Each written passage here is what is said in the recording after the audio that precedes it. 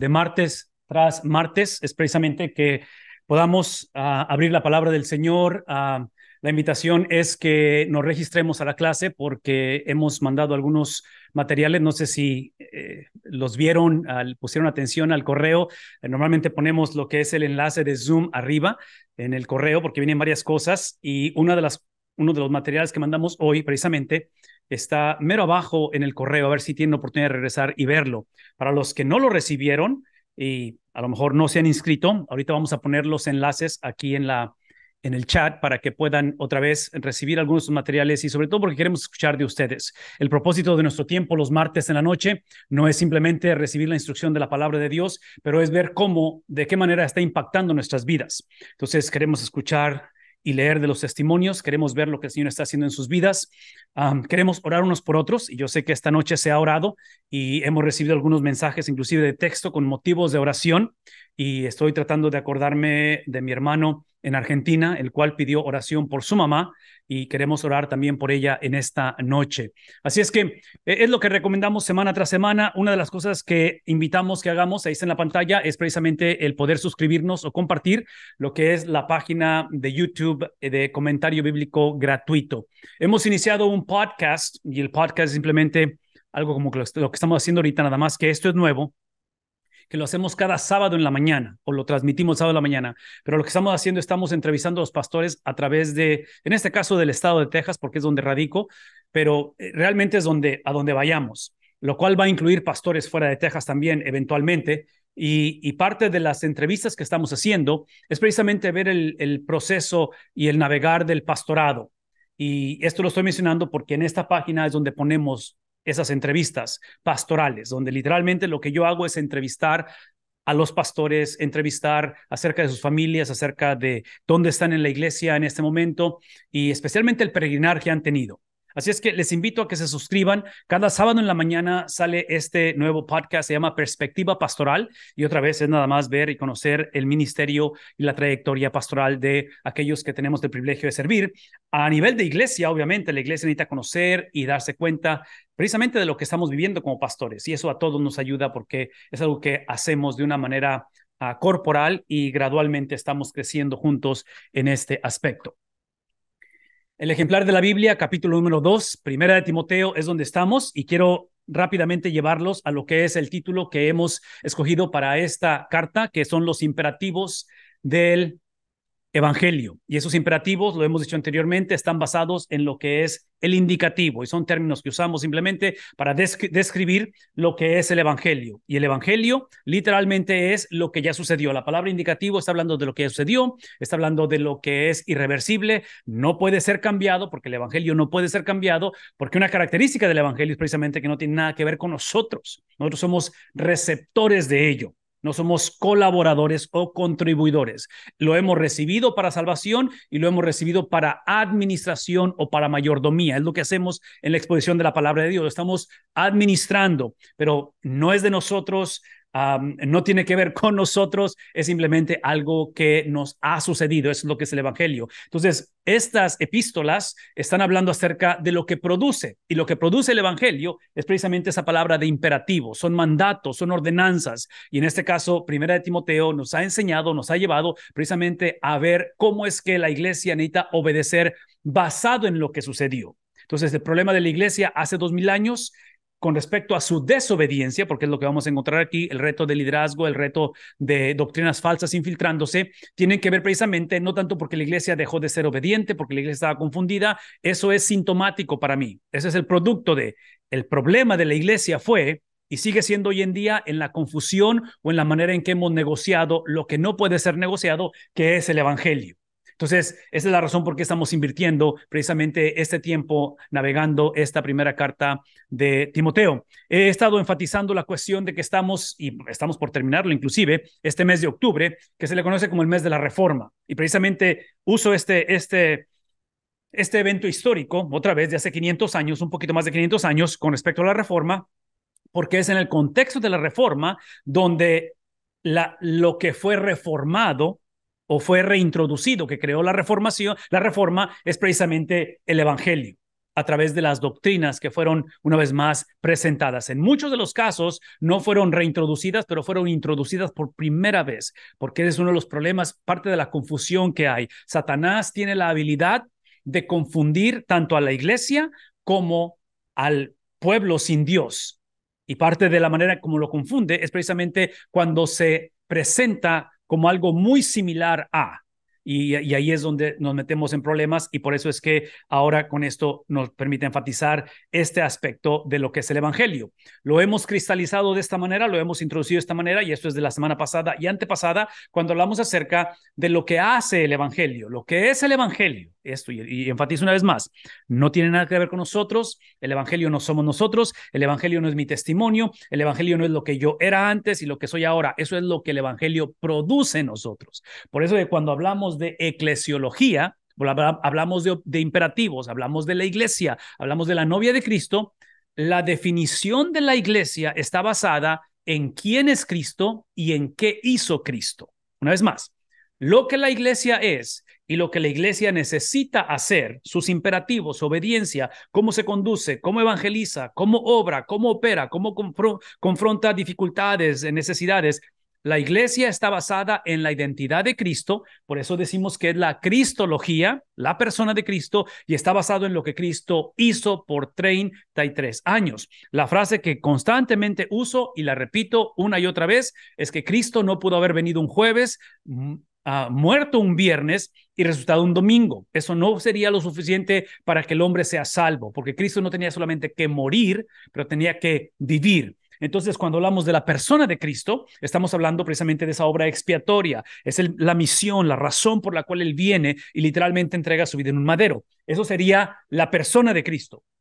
La obra de Cristo, el estilo de vida de Cristo, es precisamente lo que hizo, vamos a decirlo, de ese viernes hacia atrás, moviéndonos hacia su nacimiento virginal por 33 años. El evangelio es literalmente la fusión de esas dos cosas, que realmente es una sola cosa, ¿verdad? Pero son esos dos componentes, son las dos caras de una sola moneda. Entonces, lo que produce el evangelio es precisamente a la iglesia, y la iglesia es precisamente quien administra el evangelio. Somos responsables por lo que nos ha sucedido. Ahora, aquí está el punto, y esta es la razón que lo menciono, y lo recalco y lo reintroduzco una y otra vez.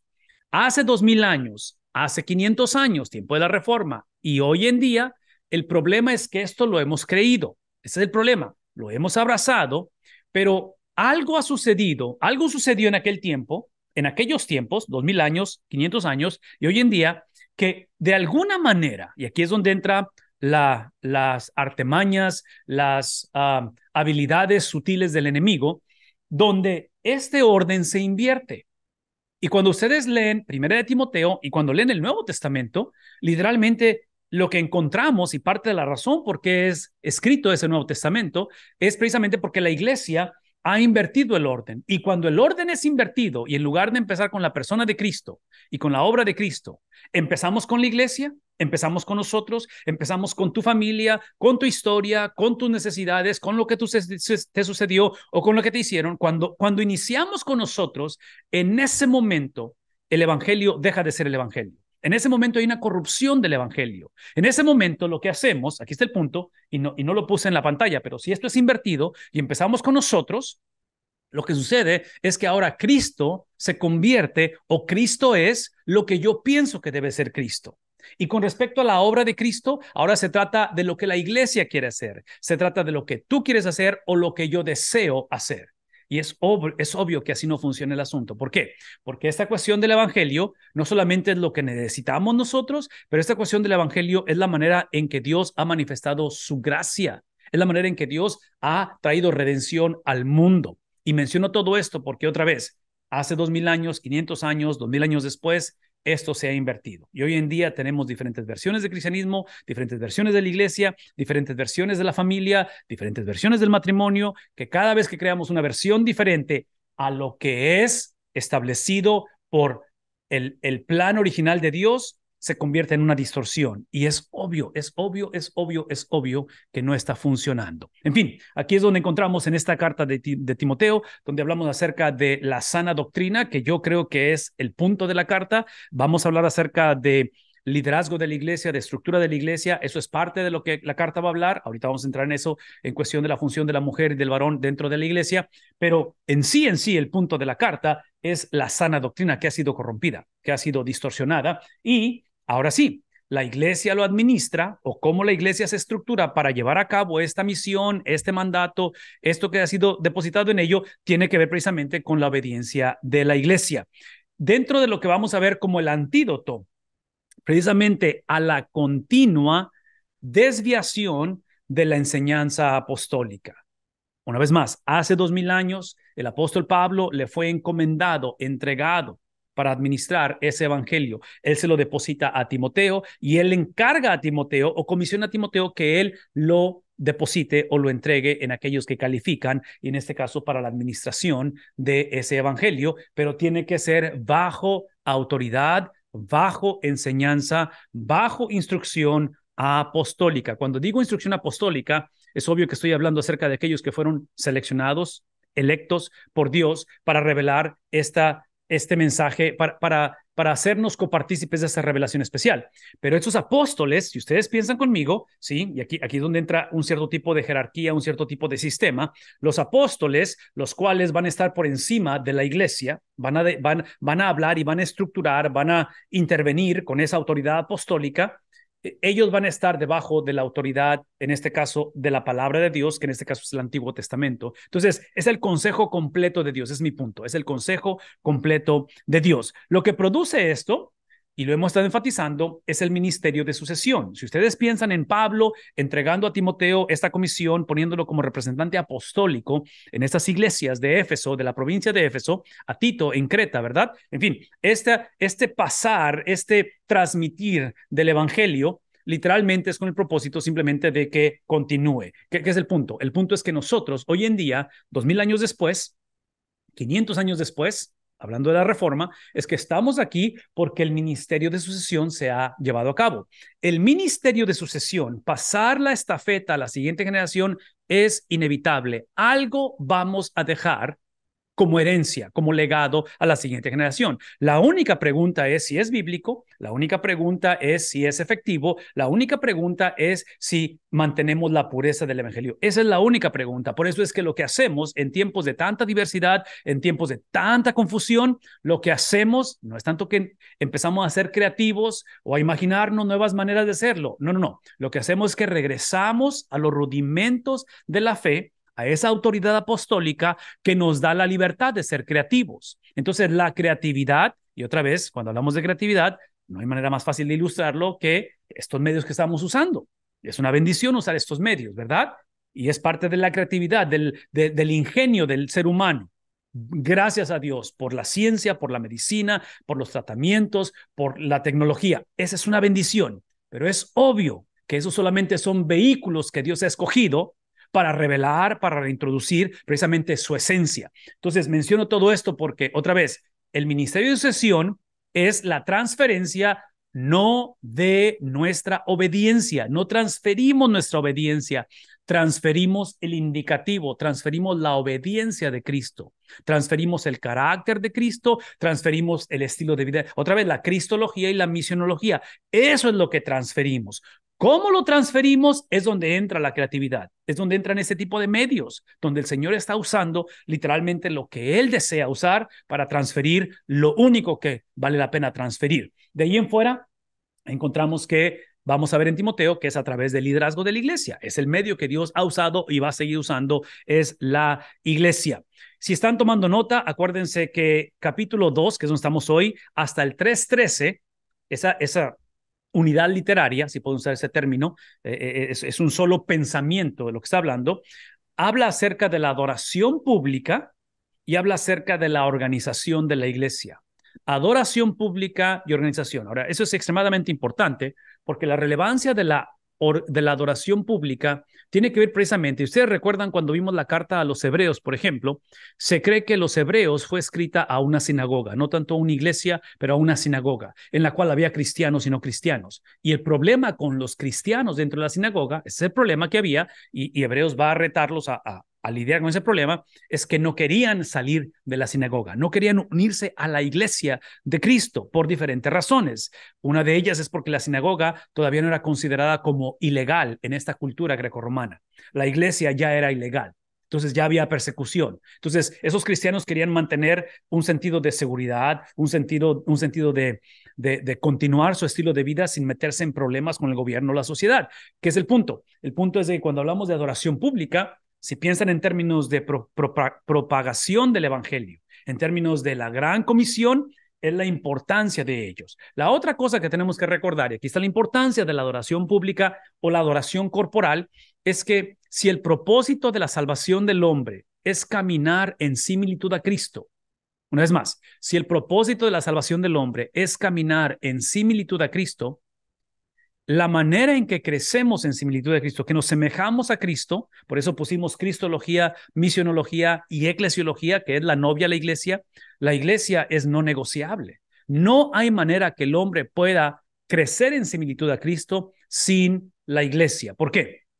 Porque es a la iglesia, una vez más, escuchen la terminología, es a la iglesia a quien se le ha comisionado, es a quien se le ha empoderado, es a quien se le ha entregado precisamente las llaves del reino, que es la proclamación del evangelio, pero bueno, quiero decir, a través de, una vez más, a través de la palabra de Dios, a través de lo que yo argumentaría que van a ser las ordenanzas, es lo que constituye una iglesia, es la administración de esas cosas. Entonces, por eso es que no podemos simplemente decir, oh, un grupo de personas que se reúnen y predican la Biblia o estudian la Biblia, se declaran iglesia. No, yo no, bíblicamente hablando, no creo que nada más alguien que se declare ser iglesia, sino que Dios ha establecido, otra vez, una organización, una estructura a través de patrones, a través de sistemas bíblicos que el propósito es la proclamación, el propósito es ese ministerio de sucesión. Y ahí es donde creo que el apóstol Pablo nos va a ayudar, especialmente en esta enseñanza. Del capítulo 1 al 16, otra vez hablando de esta adoración corporal o pública, es donde entra esta cuestión del papel del hombre y el papel de la mujer dentro de este propósito en cuestión de la adoración corporal. Y esto, otra vez, esto es extremadamente importante porque, y otra vez, relevante que es el papel del hombre y el papel de la mujer. Observen que ambos papeles tienen que ver con algo más grande que ellos mismos. Y otra vez, este mensaje lo vamos a tratar de enfatizar lo más que podamos esta noche y por eso es que queremos que usen el chat para comunicarnos, para poder hacer comentarios y preguntas. Pero si piensan conmigo por un momento, la confusión que tenemos hoy en día en nuestra generación con respecto a los papeles de cada uno de ellos, inclusive con la identidad del varón, de la mujer, es una confusión tremenda la que tenemos hoy en día. Yo voy a argumentar, porque aquí es donde entramos en ese orden de prioridad o en ese orden establecido por Dios, en esos patrones originales, si podemos decir es usar ese término, patrones originales que Dios estableció. Es precisamente a la iglesia a quien Dios le da la autoridad precisamente de revelar, de administrar, de compartir esos modelos o esos patrones originales, tanto en la cuestión de la esencia, quién es el hombre, la función del hombre, la esencia, quién es la mujer, la función, todo eso es establecido. Y menciono todo eso por lo siguiente, escúchenme, por favor. La razón que estoy mencionando esto es porque el gobierno, nuestros gobiernos han tomado responsabilidades, han abusado de responsabilidades que no le corresponde al gobierno definir o administrar. Y yo sé que esos son temas controversiales, pero mi argumento va a ser este, y creo que es parte de la razón por qué esta autoridad apostólica tiene que ser reintroducida en nuestra cultura, en nuestra generación. Yo argumentaría que la agresividad del gobierno en redefinir lo que es la iglesia, el papel de la iglesia, el papel de la religión, el papel de la familia, el papel, todo eso que estamos hablando y la confusión que ha creado, yo voy a argumentar es porque la iglesia se ha movido de una posición de proactividad, o en esta cuestión puedo pensar de ofensiva, a una posición pasiva o defensiva. Entonces, la pasividad de la iglesia, y regreso a la epístola de Hebreos, donde querían llevar a cabo un cristianismo seguro y predecible, es lo que creo o argumentaría yo ha creado esta confusión donde el gobierno se siente con autoridad que no le corresponde. Porque una vez más, la función, la institución de los gobiernos y la institución de la iglesia son entidades creadas por Dios y creadas para Dios. Y cuando una de esas funciones no son llevadas a cabo bajo el plan de Dios, es donde entra todo este caos, es donde entra toda esta confusión, que otra vez es el mundo en que vivimos. Entonces, yo argumentaría que antes de que la iglesia empiece a criticar o a marcar la paja en el ojo del gobierno, la iglesia tiene que autoevaluarse a través de la autoridad apostólica si la iglesia está llevando a cabo la responsabilidad que le corresponde. Yo pienso que ahí es donde inicia la conversación. Y basado en ello, vean lo que voy a decir, basado en ello, cuando la iglesia endereza sus caminos, cuando la iglesia deja de ser dura de cerviz, cuando la iglesia se arrepiente y regresa al Señor a través de la posición, de posicionarse debajo de esa autoridad apostólica, es entonces que la iglesia necesita llamar a cuentas al gobierno. Es entonces que la iglesia tiene que hablar, tiene que predicar el evangelio, que ese evangelio es lo que va a retar literalmente a las huestes de maldad. El evangelio determina literalmente la predicación, el carácter, la persona, la esencia, la idiosincrasia de Cristo Jesús es quien determina lo que es aceptable y lo que no es aceptable. Entonces, ahí es donde yo creo que esto tiene esa relevancia para nosotros en esta noche. La oración de inclusividad que nos muestra esta carta es precisamente donde oramos por otros, oramos por la redención de otros y oramos por el perdón de otros. Es lo que voy a enfatizar ahorita estos pasajes que están aquí. Iniciando el versículo 1, donde está haciendo ese llamado a la oración, porque esto que acabo de poner aquí es básicamente el bosquejo de orar por otros, por la redención de otros y por el perdón de otros. Dice, aquí es donde Pablo inicia con el versículo 1, capítulo 2, y habla y dice, exhorto. Inicia otra vez, piensen en términos de autoridad apostólica, piensen en términos donde la situación apremia, donde literalmente no estamos buscando el consenso de todos, la aprobación de todos, lo que piensan todos. Aquí estamos hablando simplemente de un Dios que bajo la autoridad que le corresponde solamente a él ha escogido revelar esa autoridad de maneras en las cuales, en este caso, a través de los apóstoles. Esto está hablando acerca de urgencia de corrección y específicamente en contra de las falsas doctrina. No sé si esto podemos otra vez recalcarlo. La sutileza de las falsas doctrinas es que en muchas de las ocasiones se ve como doctrina genuina. La sutileza de las falsas doctrinas es pensar, vean lo que voy a decir, es pensar que basado en mi convicción, en mi entendimiento, basado en mi contexto, en otras palabras, es lo que quiero decir. Una de las confusiones que va a haber, que ha habido y que va a seguir habiendo en esto hasta cierta manera, va a ser precisamente la confusión que hay en cuestión de lo que la Biblia describe lo describe como algo que está prescrito y descrito, prescriptivo y descriptivo.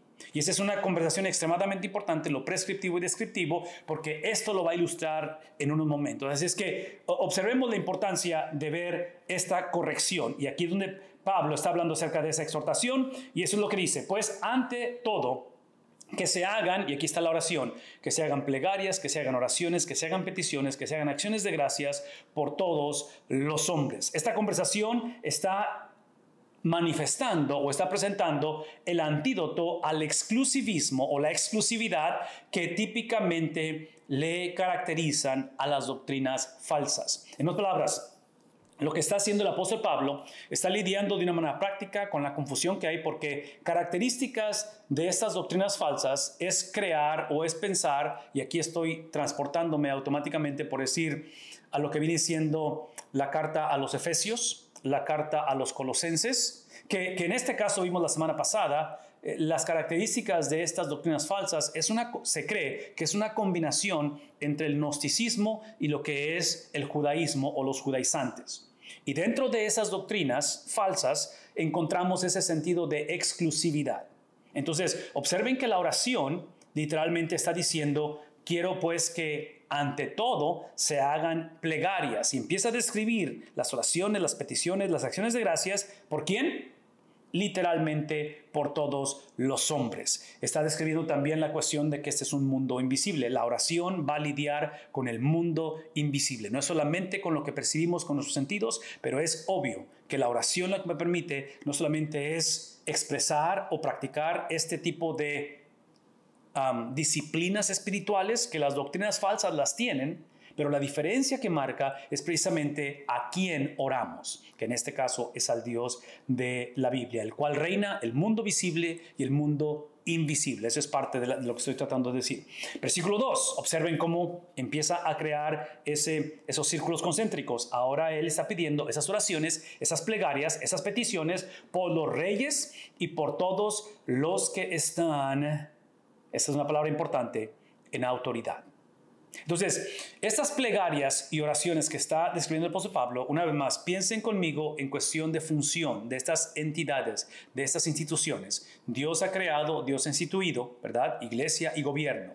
Y Pablo está diciendo, quiero que oren por el gobierno. ¿Por qué? Porque en el caso del gobierno, observen esto, en el caso del gobierno se le han dado derechos divinos, en el sentido de que han sido comisionados para ejercer cosas que tienen que ver con un propósito divino. La preservación de la vida, obviamente, es uno de ellos. La cuestión del gobierno, la administración, y no sé qué palabra usar aquí, si está bien dicho la administración, pero es la administración o es la regulación, sería la palabra, regular la maldad en el mundo. Entonces, es obvio que lo que hace el gobierno es que previene o detiene y digo, previene, detiene, pero realmente hay países donde esto no es una realidad, el evitar la anarquía, el evitar el abuso, que es obvio que en donde quiera se practica, pero de alguna manera el gobierno lo regula o lo administra en ese aspecto. Entre paréntesis, es imposible pedir que el gobierno haga esto a la perfección porque aún el gobierno es afectado por Génesis capítulo 3. Entonces, si lo traducen eso en la cuestión del pastorado o del padre de familia, como padre, Dios nos ha posicionado dentro del sistema para administrar, para regular, para gobernar. ¿Me explico? Ese liderazgo, pero ese liderazgo no es perfecto en el hogar. ¿Por qué? Porque no somos seres perfectos. Entonces, el gobierno lo va a hacer de una manera imperfecta porque es un sistema gobernado por personas imperfectas. Por eso es que, ese es el punto, por eso es que estas cartas van a ser escritas desde una perspectiva escatológica. Entonces, navegamos la imperfección de este mundo con líderes imperfectos, navegamos el matrimonio en este mundo. Cuando me casé y se casó mi esposa con una persona imperfecta, somos parte de una iglesia con líderes imperfectos, pero todo esto lo hacemos literalmente, avanzamos, nos movemos pensando en lo que está por venir. Entonces, cuando la iglesia atraviesa dificultades, cuando los gobiernos flaquean, cuando el matrimonio pasa por descalabros, para nosotros eso no es un punto, es una coma. Para nosotros no es el fin de la experiencia, sino que lo procesamos a través de lo perfecto que está por venir. Entonces, en este caso, otra vez, el punto es ejercer sus derechos a través de la voluntad que Dios ha establecido. La realidad, y aquí está el problema, la realidad es que nuestros gobiernos, la importancia de orar por ellos, la importancia de poder ejercer el papel que le corresponde a la iglesia en todo ello, bajo los parámetros y sistemas que Dios ha establecido, porque trágicamente el gobierno lo que ha hecho es que en lugar de ejercer la autoridad que Dios la ha establecido, y realmente el gobierno tiene una autoridad limitada, el gobierno ha escogido ejercer autonomía. Y la autonomía no es otra cosa más que simplemente una entidad o una institución o una persona asumir o engañarse a sí mismo de que tiene autoridad ilimitada o suprema. Eso es parte del problema. Cuando hablamos de nuestros gobiernos están legalizando, autorizando, celebrando y actuando como si tuvieran autoridad suprema. Eso no existe. La única persona que tiene autoridad suprema es precisamente el Dios de la Biblia. La pregunta es, ¿qué significa ello? En el contexto del gobierno, tiene que ser una entidad que actúe con la autoridad dada. Al gobierno se le dio. Entonces, la autoridad del gobierno es lo que le sucede al gobierno, porque es la autoridad de alguien más comisionada a él, al gobierno.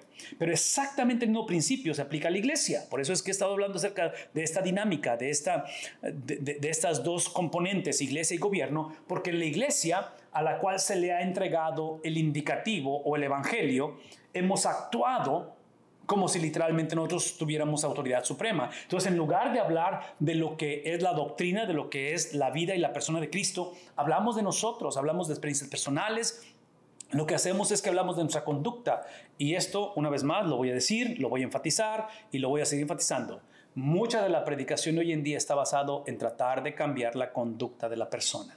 Es el moralismo que es sumamente común en nuestros días. Entonces, cuando el sermón, cuando la enseñanza, cuando la predicación inicia con nosotros como el punto de referencia, cuando trato de, otra vez, de iniciar con la audiencia con la que estoy hablando, es importante la audiencia, pero otra vez, esa libertad que tenemos de poder contextualizar y aplicar la Biblia inicia desde la Biblia, no inicia de la creatividad del hombre, no inicia porque qué estamos viviendo. Y otra vez, yo sé que sueno crítico muchas de las veces, pero cuando me preguntan acerca de la situación en Israel, cuando me preguntan acerca de que si estamos en el fin de los tiempos y qué tiene que ver eso con el libro de Apocalipsis y la escatología, esa es la realidad. Esas son preguntas legítimas, necesitamos hablar de esto, pero tenemos que asegurarnos que la conversación no inicia con lo que está viviendo Israel ahorita.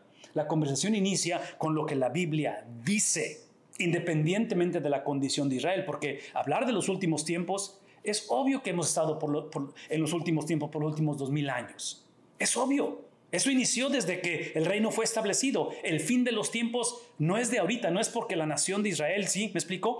Menciono todo esto porque otra vez, porque si no tenemos cuidado, empezamos con un sentido de sensacionalismo, con un sentido de temor y de tratar de... Vemos la situación en Israel y queremos que la Biblia se ajuste a ella. No podemos hacer eso, porque si hacemos eso o continuamos haciendo eso, es lo mismo que vamos a hacer con respecto a mi experiencia, mi juventud, mi niñez, mi matrimonio, mi sexualidad, donde la analizo y este es mi punto de partida y simplemente quiero pasajes o versículos que simplemente se apliquen a ello. Mucha de la predicación de hoy en día así se hace.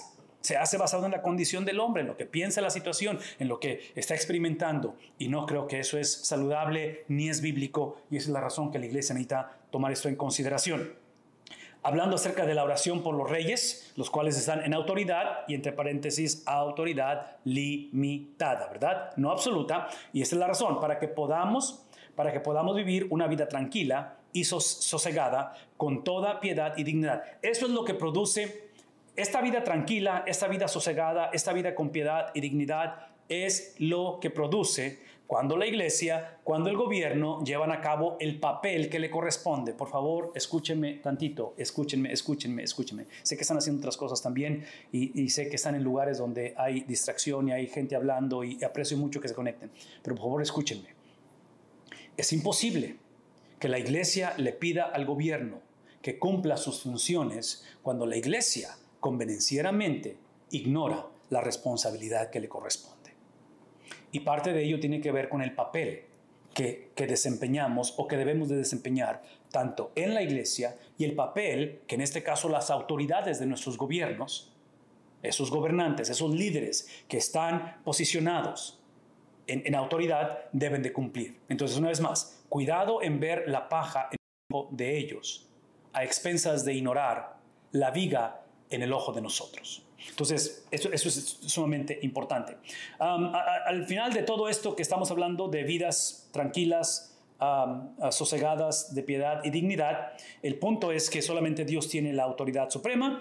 A la iglesia se le entregó las llaves del reino, que es el evangelio, que es la persona y es la obra de Cristo. Ya le hemos hablado de eso. Por eso es que nosotros, ustedes observen, la única, o las únicas, si podemos decir, las únicas ocasiones que la iglesia ha usado la espada para evangelizar ha sido reprobado por la palabra de Dios. Estoy hablando de las cruzadas, estoy hablando de experiencia. En otras palabras, uno de los distintivos, por ejemplo, entre lo que es el cristianismo y religiones como el Islam, es que el Islam usa la espada para su evangelización, para la proclamación de su evangelio. En el caso de nosotros, las llaves del reino fueron dadas a nosotros y las armas de nuestra milicia son diferentes. Por eso es que ahorita cuando hablemos acerca de la función de liderazgo de la iglesia, por favor escúchenme, es una función, la función que el hombre tiene en la iglesia y que la mujer tiene en la iglesia es con el propósito de desplegar al pastor de la iglesia, el carácter del pastor de la iglesia que es Cristo. No estoy hablando de los copastores, ¿verdad? Que somos nosotros. Estoy hablando del pastor de la iglesia. Entonces es uno de los distintivos porque el gobierno es a quien se le ha dado la espada. Entonces, es una bendición vivir en países donde tenemos un sistema que puede protegernos de la maldad o que debe de protegernos de la maldad. Otra vez, ¿perfecto? No, nunca va a haber un gobierno perfecto porque no hay hogares perfectos, porque no hay iglesias perfectas. ¿Por qué? Porque somos personas imperfectas, afectadas por Génesis capítulo número 3. El punto es que la autoridad que el gobierno tiene o ha tenido es una autoridad limitada. Lo que hace Cristo, y aquí está la oración del apóstol Pablo a la iglesia en estas provincias, ¿sí? Comisionando a Timoteo para comisionar a ellos. Por favor, escúchenme, escuchen, eso es importante. Estas oraciones, estos imperativos que está dando Pablo de orar por los que están en eminencia, de orar por nuestros reyes y gobernantes, Pablo lo está haciendo en un contexto donde hay hostilidad en contra de la iglesia por el gobierno. Entonces ya de antemano esto va por mal camino desde la perspectiva donde nuestra tendencia es orar simplemente por aquellas cosas que nos favorecen. Pero ¿cómo oras por un gobierno que no está favoreciendo a la iglesia? ¿Cómo oras por un hijo, por un yerno? ¿Cómo oras por un tío que te traicionó? ¿Cómo oras por un hermano en la iglesia? ¿Me explico? Entonces, ¿qué es el punto aquí? El punto es de que la doctrina falsa que se había otra vez infiltrado en la iglesia hace 2000 años creó y formó una separación o un divorcio que va a usar el lenguaje de lo sacro o lo santo y lo secular o lo mundano.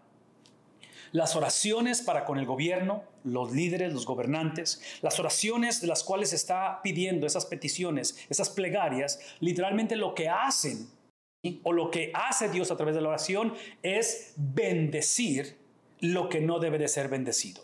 En otras palabras, aquí es donde fusionamos, aquí es donde vemos la redención de las cosas que en un momento dado la religión o nuestras preferencias personales etiqueta como no redimibles, si puedo usar esa palabra, que no pueden tener redención en ello. Porque si somos honestos, como iglesias, cuando actuamos con autoridad absoluta, que no la tenemos, o que pensamos, es cuando creamos un evangelio de moralismo que ahora demandamos que la persona actúe como nosotros, la persona piense como nosotros, la persona se comporte como nosotros antes de que sea considerada cristiano. ¿Se dan cuenta cómo distorsionamos el evangelio? Porque el cristianismo, o es una vez más, no tiene nada que ver con la conducta del hombre. El cristianismo produce la conducta de Cristo en el hombre. Pero para ser cristiano no tengo que cambiar. El cambio de mi conducta es el producto de ser cristiano. Porque si voy a tratar de cambiar primero y dar esas evidencias para poder entrar en ese grupo, en ese tipo de experiencia para ser etiquetado como cristiano, es obvio que es una distorsión del evangelio. Porque la salvación del hombre es la expresión, es la experiencia exclusiva de la conducta de una sola persona, y ese es Cristo. Entonces, aquí es donde vemos esa fusión de esas dos cosas. Lo que implica es precisamente esto, que cuando hablamos de un gobierno, cuando hablamos de lo sacro y de lo mundano, fusionado, y entre paréntesis, antes de que, espero que esto no esté confundiendo a nadie o que no crea confusión, cuando hablo de fusionar entre lo sacro y lo mundano o lo pagano, no estamos diciendo que Dios aprueba las cosas que suceden en nuestra cultura o hace 2000 años. No, por eso es que esta fusión es el producto de posicionarse debajo de la autoridad apostólica. Entonces, la meta no es fusión, la meta no es la redención de las cosas, la meta es la autoridad apostólica, que es lo que Dios ha usado o determinado para usar, que produce la redención de las cosas. No sé si está claro eso.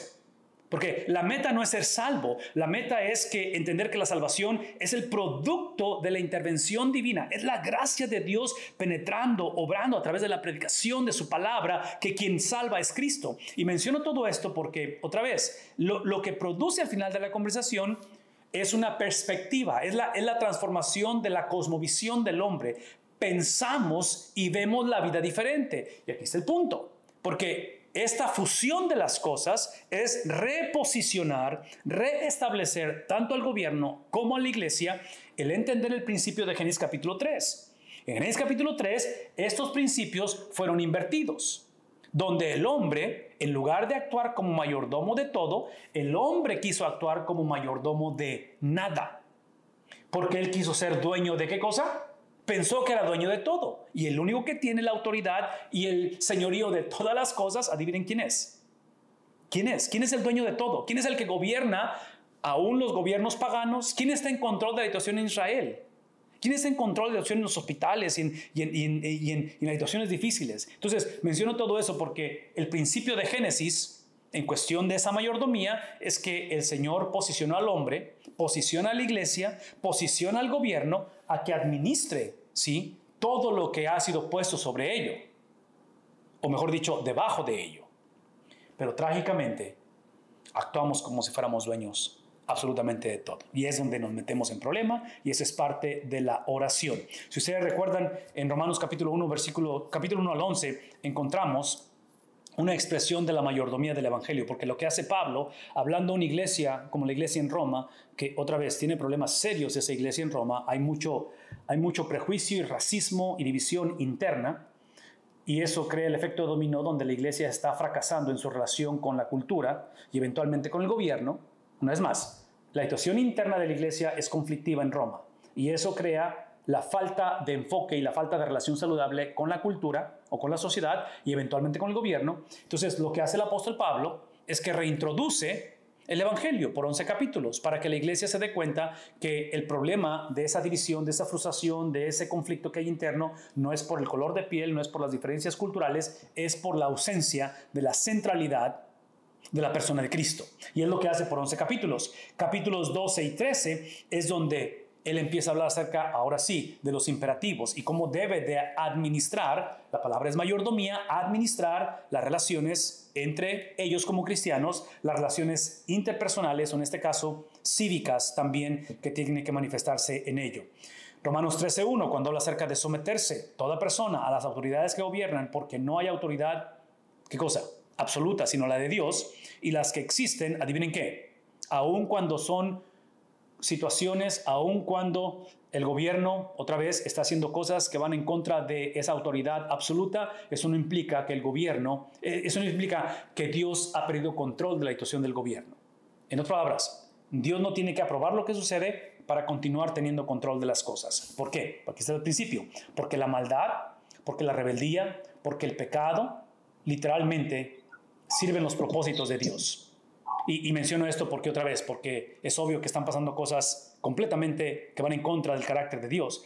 Pero aun cuando pecamos, nuestro pecado no limita el poder de Dios. Es simplemente que Dios tiene la habilidad aún de usar nuestro pecado. Y parte de la manera como lo usa es precisamente haciéndonos responsables de las consecuencias del pecado.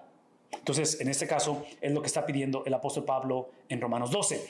Y dice el versículo 18, si es posible, en cuanto de vosotros dependa, estad en paz con todos los hombres. Quiero que piensen en esos círculos concéntricos que estamos describiendo, donde esta cuestión de vivir en paz con todos los hombres, piensen en términos de la iglesia, en términos de la comunidad, en términos del gobierno, observen esto, no siempre existe la opción de vivir en paz, pero seguido está la posibilidad de hacerlo. Por eso dice, por cuanto esté sea vosotros. ¿Qué es el punto? Por favor, escúchenme. Eso es importantísimo, porque ahorita vamos a meternos en la cuestión del papel de la mujer, del hombre, en los términos de qué es cabeza, el varón es cabeza de la mujer y todo eso. Por favor, escúchenme. Esto que está aquí en la pantalla, en cuestión de que no siempre es posible, la sujeción que la Biblia pide o instruye a la mujer que tenga debajo de su marido, la sujeción que debe de haber de los hijos para con los padres, la sujeción que, estoy pensando en 1 de Pedro, la sujeción que Pablo nos dice en Romanos inclusive, que tiene que ver del ciudadano al gobierno. Por favor, escúchenme, la sujeción de esclavos a amos o trabajadores a patrones, siempre, esa sujeción siempre es limitada. ¿Por qué? A la única persona que nos sujetamos sin límites, adivinen quién es Dios. Entonces, mi sujeción como esposa, mi sujeción como hijo, mi sujeción como miembro de una iglesia a un pastor, mi sujeción al gobierno, tiene que llevarse a cabo hasta que ese pastor, ese esposo, esos padres, ese gobierno, me pidan que haga cosas que van en contra del que tiene la autoridad ilimitada, que es Cristo. ¿Estuvo claro eso? ¿No? ¿Estuvo? ¿Sí? ¿No? ¿No? Ok, menciono todo eso porque el apóstol Pedro lo que va a decir básicamente es esto. El apóstol Pedro va a terminar diciendo esto. No se sorprendan cuando se encuentren en padecimiento, cuando haya sufrimiento. Pero ese sufrimiento tiene que ser por la lealtad que tenemos a Cristo, aún en un contexto donde el gobierno me está pidiendo que haga cosas que van en contra del carácter de Cristo. Entonces, cuando mi lealtad es ilimitada para Cristo, ilimitada a mis padres, limitada a mi esposo, limitada a mis pastores, cuando eso sucede y el conflicto está entre lo que Dios enseña o lo que Dios dice y la autoridad de cierta persona, lo que implica va a ser persecución. Ese es el punto. Va a ser persecución. Por eso en la Biblia la persecución es normativa. Y aquí voy a hacer un argumento y Pastor Miranda, te doy el micrófono después de esto, porque lo que estoy por decir es un poquito controversial, lo voy a decir como quiera y espero que nadie se desconecte y no se molesten por lo que voy a decir, pero yo voy a argumentar que si la persecución en la Biblia es normativa y la persecución en nuestra cultura no es normativa, yo voy a argumentar que es porque probablemente la iglesia se ha acomodado a la cultura. Y la iglesia no está llamando a cuentas al gobierno.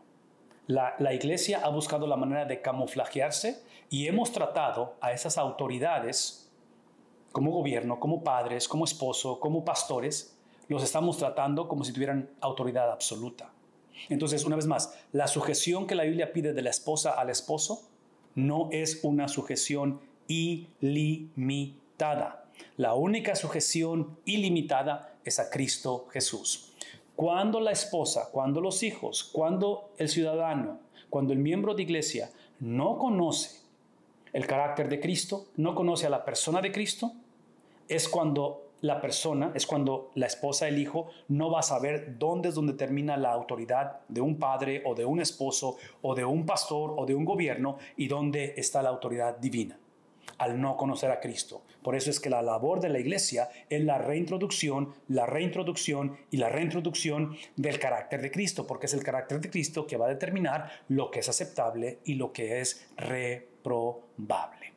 Pastor Miranda, ¿algún comentario o pregunta? Hasta aquí. Sí, queremos entregar un cariñoso abrazo primero que nada a nuestro hermano Norman Sánchez, por quien acabamos de orar, ¿cierto? Nuestro pastor Soto pudo orar por él. Él está en Nicaragua junto a su esposa, hospitalizado, y desde allí están viendo la clase, así que reciba ánimo, fortaleza del Señor, y seguimos en oración por su pronta recuperación, esperando la voluntad del Señor. Amén. Amén. Nuestro pastor Víctor Ganosa dice: el gobierno ha asumido el papel de la iglesia y el de la familia porque nosotros se los hemos dejado, negándonos a hacerlo nosotros mismos. Es parecido a como los hombres dejamos muchas veces la crianza de los hijos a nuestras esposas. Definitivamente. Eso por una parte. Definitivamente. Respecto de lo que comentó acerca de la venida del Señor y la descontextualización de la espera, ¿verdad? Nuestra hermana Ana María González dice: comenzó desde la iglesia primitiva, es decir, desde ese tiempo, si logro entender el comentario, estamos esperando la venida del Señor. Nuestra hermana María Domínguez pregunta: ¿las acciones mencionadas pueden considerarse como un proceso? Enseñar, exhortar, corregir. Cita 2 de Timoteo 3:16, donde dice que toda la escritura es inspirada por Dios y útil para enseñar, para redarguir, para corregir y para instruir en justicia. Y nuestra hermana Ana María González también dice: no por obras para que nadie se gloríe, pero también dice la escritura que por sus obras les conocerán. Exacto. Ahí están los comentarios. Gracias. Excelentes comentarios. Gracias, porque sus comentarios lo que nos hacen es nos hacen procesar lo que hemos estado afirmando o lo que hemos estado leyendo, en este caso de Primera de Timoteo. Y regresando un poquito a los comentarios o preguntas, hermana María, con respecto a que si esto es un proceso, definitivamente lo es, pero a la misma vez no es solamente el proceso, pero es, en este caso, las personas, ¿qué es la palabra que estoy buscando? Las personas posicionadas, las personas que son puestas en ese liderazgo para que lo ejerzan. En otras palabras, estamos hablando de la tarea de estas personas para ejercer el liderazgo, pero de igual importancia es precisamente la cuestión de quiénes lo ejercen. Y aparentemente hace 2000 años había confusión en ambas cosas. Había confusión en quiénes estaban liderando la iglesia y había liderazgo no calificado dentro de la iglesia, y por eso otra vez Pablo va a mandar estos comisionados apostólicos como Tito, como Timoteo. Pero por otro lado es no solamente quiénes son, pero qué es lo que están haciendo. Y por eso el apóstol Pablo está otra vez reintroduciendo no solamente las cualidades de quién, pero también lo que deben de hacer. Entonces, lo que hacen estas epístolas, lo que hace parte de la labor apostólica, es precisamente cerrar la posibilidad del divorcio que la Iglesia creó hace 2000 años, hace 500 años hoy en día, en decir, ok, estamos de acuerdo en esto, siempre y cuando tengamos o me sienta con la autonomía de ejercerlo de esta manera, que me conviene a mí o que sea favorable. Entonces, los apóstoles van a decir, no. No solamente no tienes autoridad para definir lo que es o el contenido, pero tampoco tienes autoridad para ejercerlo. Ambas cosas han sido definidas por Dios, con sus propósitos divinos. Y entre paréntesis, cuando hablamos acerca, y especialmente la referencia que hizo la hermana ahorita con respecto de la instrucción y la exhortación y todo eso que describe Timoteo, no sé cómo enfatizar esto, pero esta es la realidad. Esto es más que simplemente habilidades, capacidades, educación, entrega, pasión, compromiso. Esto que estamos, esta tarea, estas responsabilidades, en este caso para ejercer, solamente se pueden ejercer bajo la plenitud de la llenura de su Espíritu Santo. Porque el Espíritu Santo solamente obra, empodera, actúa, ejerce cuando va de acuerdo a la palabra del Señor. Entonces, la palabra del Señor es lo que crea esa posibilidad de llevar a cabo esa tarea. Y menciono todo esto porque la tendencia siempre va a ser en autonomía, en habilidades personales, y ustedes saben, es lo que estamos encontrando en este caso con los falsos maestros en 1 de Timoteo. Rápidamente el versículo 19 dice, amados, nunca os venguéis vosotros mismos, sino dad lugar a la ira de Dios, porque escrito está, mía es la venganza, yo pagaré, dice el Señor. Otra vez en el contexto, ¿verdad?, de la relación de cristianos con cristianos, cristianos con sociedad, cristianos con gobierno. Disfuncional que es, y el gobierno es disfuncional, la iglesia es disfuncional, los hogares somos disfuncionales, pero observen los patrones y la perspectiva. Esta cuestión de la venganza del Señor, la cual dice que le pertenece a Él y que la ira da lugar a la ira de Dios, es otra vez regresar al entendimiento de que el Señor enderezar las veredas, el Señor obrar en medio de la injusticia, se va a llevar a cabo. Hay certeza para ello. El reto es no sabemos cuándo. Entonces, es la certeza de todo. Por eso cuando preguntamos acerca si ese es el fin del tiempo y todo eso, es obvio que lo es porque hemos estado por ello en 2000 años. Por 2000 años hemos estado en el fin del tiempo. Entonces, la respuesta es sí estamos en el fin del tiempo. Estamos en una era escatológica. Pero esa era o la culminación de esa era y encontrar la venganza del Señor, como le está describiendo, la manifestación de su ira, por favor escúchenme, va a ser la realidad de una sola generación, que es a los que les toque conocer o atestiguar presencialmente la venida de Cristo. Si me preguntan a mí si somos nosotros, yo voy a decir que no. Esa es la manera en que entiendo la palabra de Dios. No creo que somos nosotros la generación que nos toca ver esa realidad. A nosotros solamente nos toca predicar esa realidad como una certeza. Cristo viene pronto. En nuestra generación no lo sabemos. Yo argumentaría que no, pero bueno, ya esa es otra conversación para otro día. Pero si tu enemigo tiene hambre, dale de comer, si tiene sed, dale de beber, porque haciendo esto, carbones encendidos amontonarás sobre su cabeza. No seas vencido por el mal, sino vence con el bien el mal. Otra vez, lo que estamos haciendo aquí es que estamos hablando acerca de cómo responder a la injusticia, porque otra vez, la Biblia me dice que tengo que sujetarme, que tengo que posicionarme debajo del gobierno, oro por ellos, oro por los que están en eminencia. Como esposa, ahorita vamos a hablar acerca de la sujeción debajo del esposo, como iglesia, debajo de sus pastores. Todo este sistema es en un contexto, en un sistema imperfecto.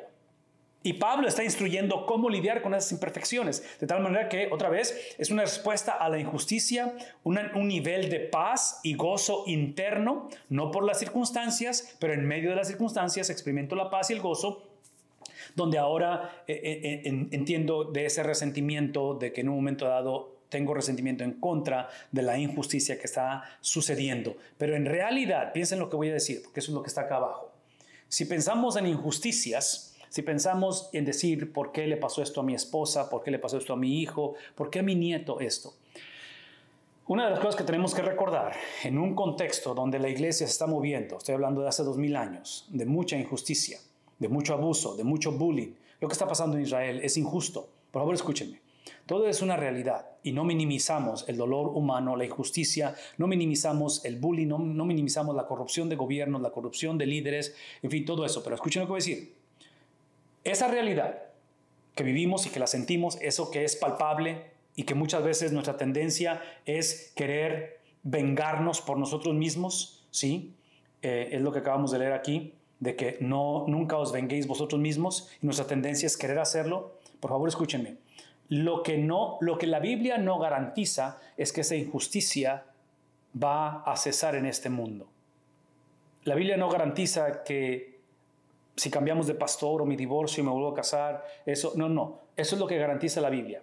La Biblia garantiza de que en este mundo, donde hay aflicción, donde hay gobierno y hay liderazgo corrupto, vamos a ser afectados por ello. Y ahorita vamos a hablar un poquito acerca de qué hacer cuando, o qué hacer para evitar el posicionarme en esas situaciones de abuso o permitir el abuso. Pero en medio del dolor, lo que no podemos hacer, y por eso está esto que está en la pantalla, y otra vez, por favor, escúchenme, esto es lo que causa, lo que produce la doctrina falsa, que sutilmente se introdujo en la iglesia hace 2000 años, hace 500 años. Es obvio que se había introducido a la iglesia y hoy en día sigue introduciéndose. ¿Cómo es? Por favor, véame. Esta es la manera en que lo hace. Es pensar que en medio de la injusticia, en medio del abuso que estoy recibiendo, que ha recibido mi hijo, que recibió mi mamá, en medio de todo eso, porque somos receptores de ello y nos ha afectado, Dios no existe. Porque si Dios existiera, no hubiera pasado lo que sucedió, número uno. Y número dos, la razón que creo que Dios no existe, porque antes creía, hoy no creo que Dios existe por lo que me sucedió, la injusticia, es porque si Dios existiera, no solamente hubiera detenido que eso sucediera, pero la otra es que Él no entiende mi dolor. O sea, si tú supieras lo que me pasó a mí, por eso ya no estoy en la iglesia. Por eso me divorcié, y otra vez, por favor escuchen, no estoy minimizando el dolor de la gente. Yo sé que hay gente que ha sufrido mucho y sé que la injusticia es una realidad, pero por favor escúchenme. Si hay algo de lo cual no podemos acusar a Dios es de que Él no sepa lo que es la injusticia. Cristo sabe lo que es la injusticia. Cristo literalmente lo experimentó. Y lo experimentó de una manera voluntaria. Él voluntariamente se posicionó. Él se declaró.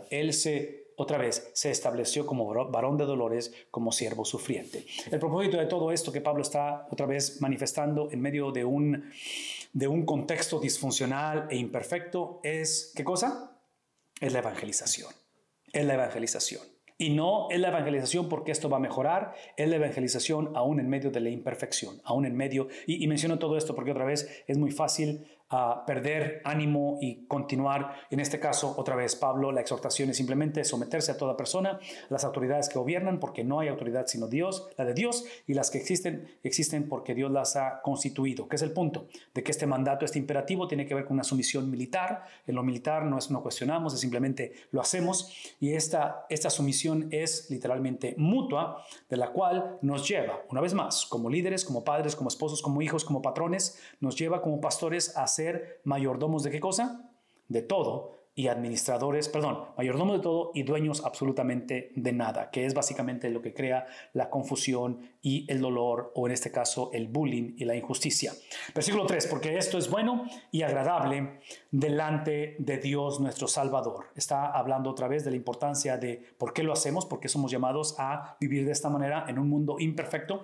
Y dice el versículo 4, el cual quiere, este Dios quiere que todos los hombres, otra vez, observen la manera en que esto es completamente, esto es una afrenta, esto es una apología, es una defensa en contra de estas doctrinas falsas. Por esta palabra, todos los hombres sean salvos. Cuando la doctrina falsa dice solamente unos, cuando el judaísmo o los judaizantes van a decir a menos de que pases por la circuncisión, a menos de que seas judío no puedes ser salvo. O sea, ¿se observan? Entonces, una vez más, la predicación moralista de nuestros días va a volver a traernos a esta situación donde la salvación depende de cierto cambio de conducta. Y voy a decir una vez más, la salvación del hombre no depende de que haya un cambio de conducta.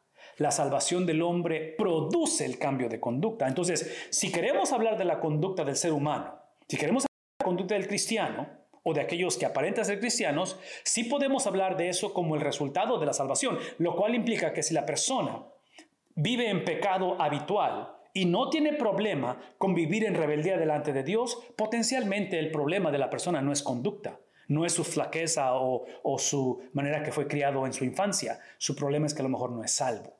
Pero yo voy a argumentar que parte de la confusión que hay hoy en día con respecto a la salvación es precisamente por la infiltración de doctrina corrupta que tiene mucho que ver en la manera en que predicamos el evangelio hoy en día. El punto es que está hablando acerca de esa exclusividad, de esa inclusividad del evangelio, que está hablando de todos los hombres en salvos y vengan al pleno conocimiento de la verdad. Por favor, escúchenme. Antes de hablar de que todos los hombres sean salvos, tenemos que tener cuidado de no hablar de universalismo, ¿verdad? Universalismo dice que todos vamos a ir al cielo. Universalismo dice, y otra vez, esto es completamente controversial, estoy consciente de ello, pero como quiera lo voy a decir. Universalismo va a decir esto: el hombre no solamente tiene libre albedrío, pero el hombre puede por sí mismo decidir responder al evangelio, simplemente por su habilidad de decidir. No, porque la Biblia presenta al hombre como muerto espiritualmente y un cadáver no tiene la habilidad de decidir. El hombre tiene que ser traído a vida, ¿sí? Para poder. Entonces menciono todo esto porque cuando hablamos acerca de esta salvación, por favor escúchenme, la pregunta es: ¿salvos de qué? En otras palabras, típicamente nosotros presentamos el mensaje evangelístico con la salvación ¿para qué? Y hablamos ser salvos para ir al cielo, ser salvos para una vida mejor, que está incluido. Pero la pregunta primero tiene que ser ¿de qué? Y somos salvos precisamente, de Dios.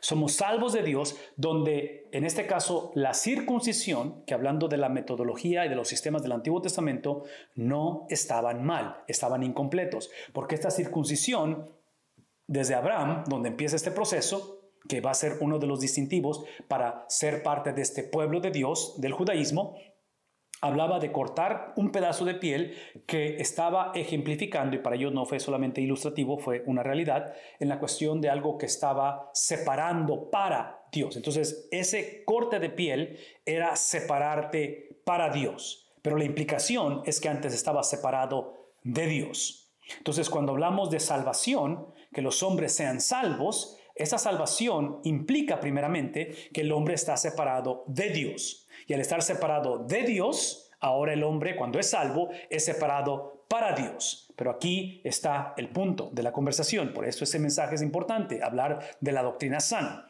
La separación de mi vida para Dios, el hecho de que ahora sea parte de la familia de Dios, tiene como preámbulo la separación de Dios de Cristo Jesús. Cristo tiene que ser separado del Padre para que yo sea acepto en el Padre. ¿Está claro eso? Y la mentalidad universal de hoy en día, el moralismo que se predica hoy en día, no enfatiza la separación de Cristo del Padre. Simplemente habla acerca de que el hombre decida ser separado para Dios. La pregunta es, ¿qué es lo que produce que el hombre tenga la habilidad de decidir sí al Evangelio? Esa es la pregunta. Y yo voy a argumentar que la manera en que somos empoderados, que somos regenerados para decir sí al Evangelio y ser separados para Dios, es que Cristo tomó una decisión, hablando del libre albedrío, donde Él decidió, el que no conoció pecado, por nosotros, Él decidió ¿qué cosa? Ese hermoso himno del capítulo 2 de Filipenses, donde Pablo dice, tengan el mismo sentir que hubo en Cristo, el cual, estando en forma de Dios, no escatimó. Entonces, vean la decisión. Entonces, la decisión de Cristo es lo que empodera mi decisión. No sé si estamos de acuerdo en ello, pero es parte de esta experiencia de circuncisión. Él ha determinado el método y ha determinado el propósito por el cual. Porque hay un solo Dios. Esta salvación emana de esto, que hay un solo Dios y también un solo mediador. ¿Quién es Él? Literalmente es Cristo Jesús hombre. Por favor, venme tantito. Estas palabras van en contra, directamente en contra de lo que estos falsos maestros habían introducido a la iglesia. Porque esos maestros lo que hablaban acerca de un Dios, el cual había diferentes maneras de llegar a él. Hablaban de pasajes secretos, libro de Efesios, libro de Colosenses, el gnosticismo, obviamente el judaísmo, va a hablar acerca de cumplir la ley. Y Pablo está diciendo, no nos acercamos y no pertenecemos al Dios de la Biblia cumpliendo la ley. Nos acercamos a través de Cristo, quien cumplió la ley. Entonces, la ley sigue siendo la ley, nada más que la ley nunca fue dada para que el hombre sea justificado. La ley fue dada para que el hombre sea santificado. Y menciono esto porque es aquí donde entendemos que el único mediador es Cristo Jesús, hombre. Aquí está hablando acerca de la Trinidad, obviamente, donde pone en la misma afirmación quién es el Padre y quién es el Hijo. Son una sola persona y hemos hablado acerca de, otra vez, el término y el concepto, donde lo he ilustrado con esta galleta, este pan llamado pretzel, donde entendemos que el Dios Trino es un solo Dios, es un solo pretzel, son 3 agujeros, cada agujero es diferente, tiene sus cualidades, pero es un solo, me explico, no son 3 dioses, no son 3 pretzels, es uno solo. Son 3 personas con diferentes cualidades y Pablo está haciendo esa distinción. ¿Qué es el punto? Que Pablo lo que está haciendo es que está poniendo la supremacía de Cristo. Por favor, escúchenme. La supremacía de Cristo, y este es un principio importante en cuestión de cómo lidiamos con estructuras y sistemas. Vean esto. Pablo está diciendo, Cristo es Dios mismo, ¿verdad? Porque hay un solo Dios y hay un solo mediador. No es más, un solo Dios y un solo mediador. El Dios que demanda justicia ha provisto al justificador. Entonces somos salvos de Dios, pero somos salvos por Dios. No es más. Esto es importante porque el mismo Cristo que es Dios, por favor vean la pantalla, este Cristo que es Dios simultáneamente, sin perder su esencia, sin ser el mediador y sin ser el justificador, no ha perdido nada de eso, se ha sometido al Padre. Entonces, en esencia es el mismo, en función es diferente. Véame tantito. En la iglesia, los pastores tenemos una función diferente, pero en esencia somos exactamente los mismos. Hace 500 años en el tiempo de la Reforma, ese fue parte de la disyuntiva. En la cuestión del papado, en la cuestión de la función de la iglesia, que se creía o se posicionaba como irreprochable. En fin, ¿qué es el punto aquí? El punto es que cuando hablamos de sujeción de esposa a esposo, hay una diferencia en función. Así como hay una diferencia entre la función del padre, primera persona, y segunda persona. Y este ejemplo probablemente no es el mejor para usar y no le hace justicia a la conversación, pero al ser una generación que hemos descartado el patrón y el principio bíblico, la estructura bíblica, esto que acabo de explicar es confusión completamente.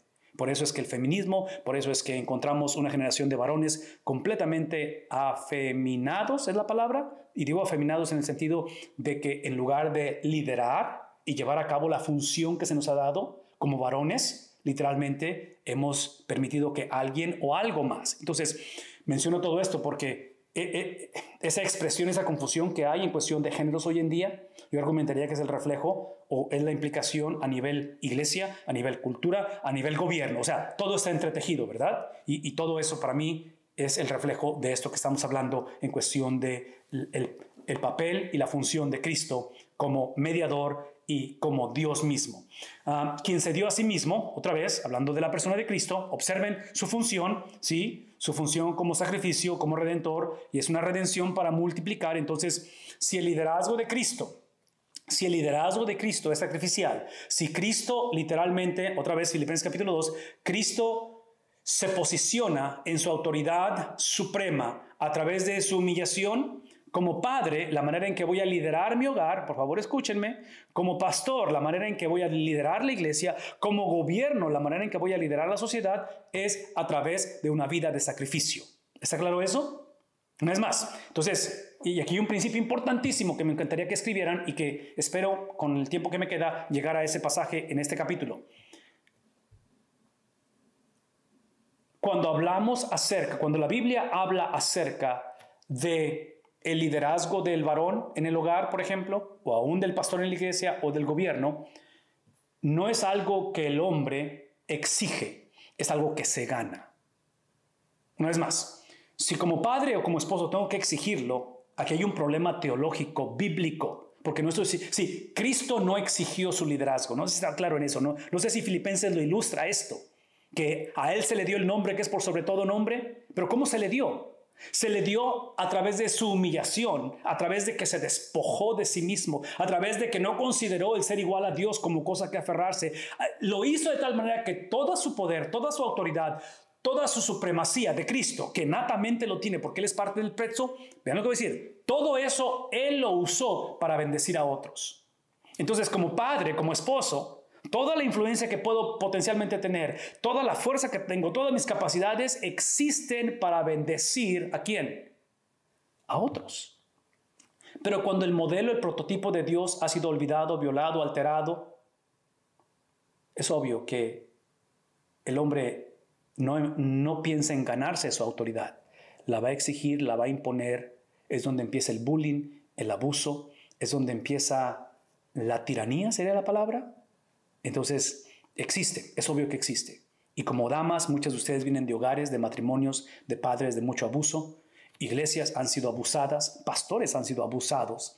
Entonces, mi punto es simplemente regresar a los principios divinos. Y aquí está el modelo a seguir. Su redención es multiplicadora en el sentido de que lo hizo para que lo ejerciéramos, ¿verdad? No de la manera en el sentido de que no podemos salvar a otras almas, pero es el precio a pagar de la redención del mundo.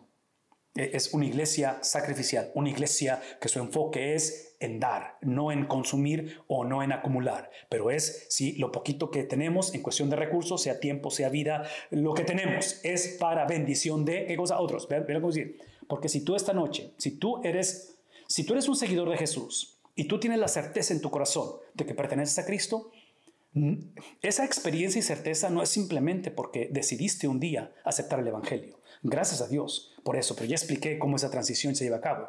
Pero al final de la conversación, tú eres salvo porque alguien más dio.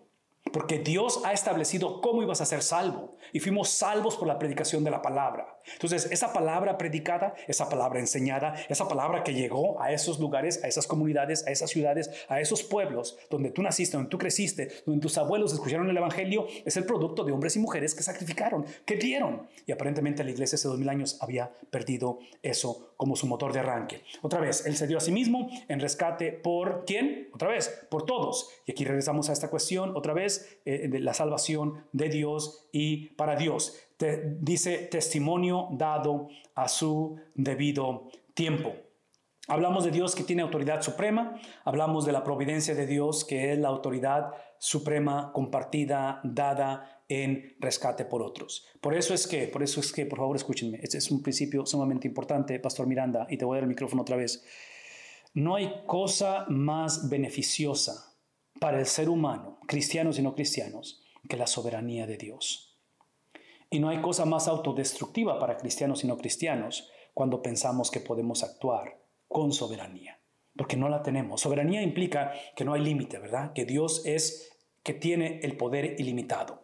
Entonces, menciono esto porque la soberanía de Dios, por favor escúchenme, la soberanía de Dios siempre es misionera.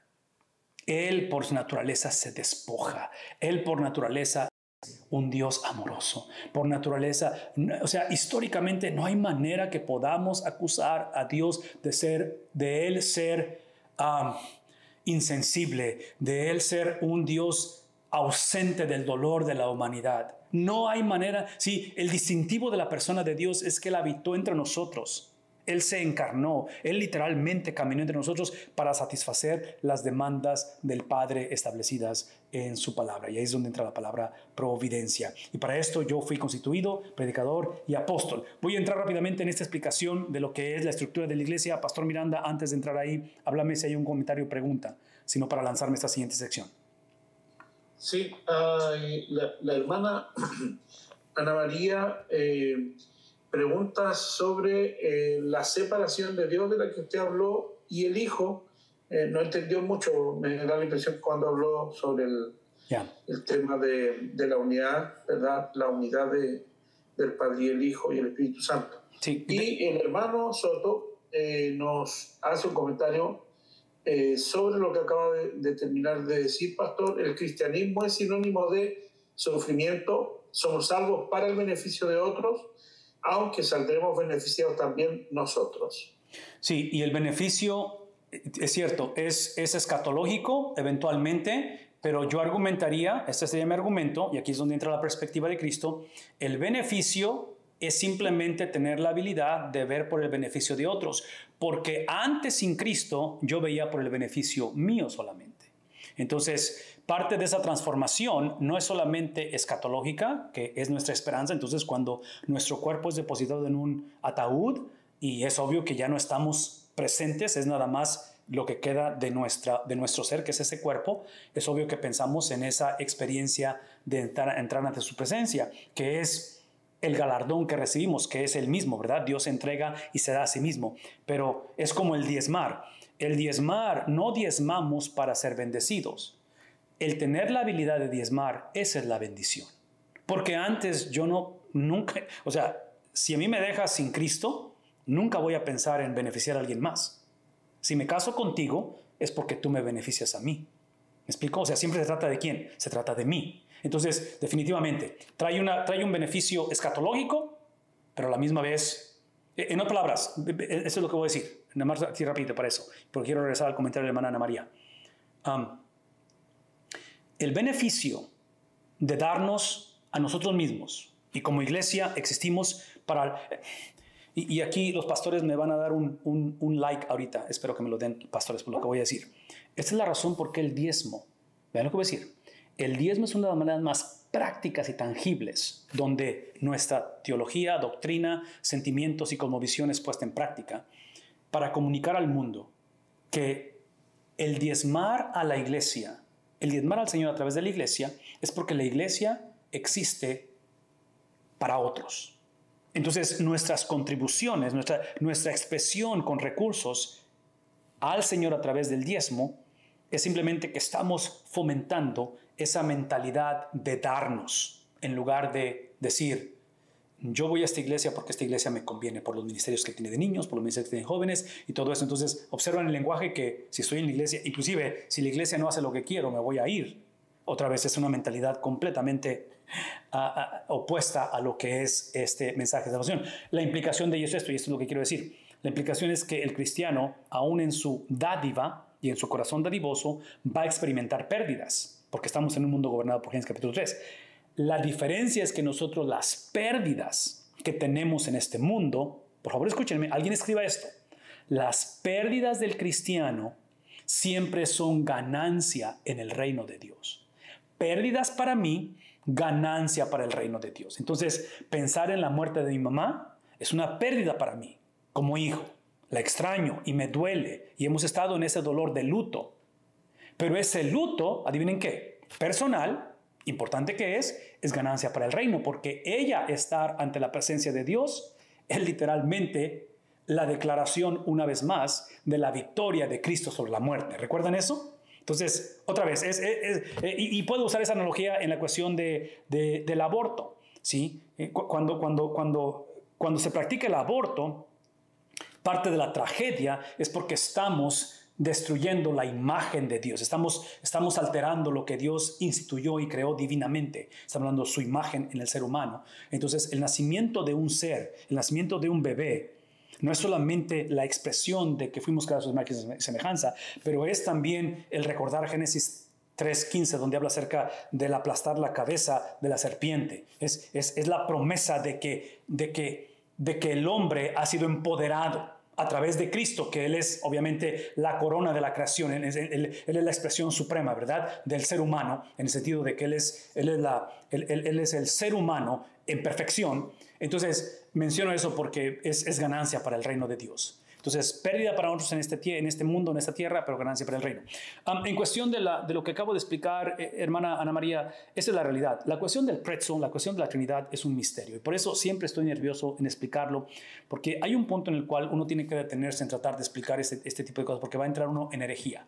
Y esta cuestión de un solo Dios, tres personas, otra vez, es difícil explicarlo, y yo creo que parte de lo que dije hace un momento con respecto del abandono del Hijo, el negarse a sí mismo, el literalmente clamar y decir, Padre, ¿por qué me has desamparado? Cuando Él ora y dice, si es posible que pase de mí esta copa, la copa de él no fue tanto su sufrimiento físico, que fue más allá de lo que podemos imaginarnos.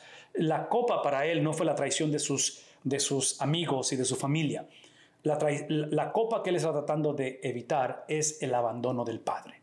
El Padre no tiene opción porque Cristo absorbió, Cristo se convirtió, se responsabilizó de nuestro pecado, de nuestra maldad, de nuestras transgresiones. Entonces el Padre no tiene opción más que simplemente darle la espalda precisamente a su Hijo. Y en ese abandono es donde Cristo paga la deuda que teníamos. Pero esa es la mitad de la conversación. El saldo está cubierto, pero ser perdonado no es suficiente. Gente perdonada no va al cielo. El hombre tiene que ser justificado. Y la justificación es ahora, así como nuestro pecado fue transferido al Hijo, y a raíz de que el que no conoció pecado por nosotros se responsabilizó de nuestro pecado y fue abandonado. Ese abandono es lo que produce la muerte. Cristo muere físicamente, él tenía que morir.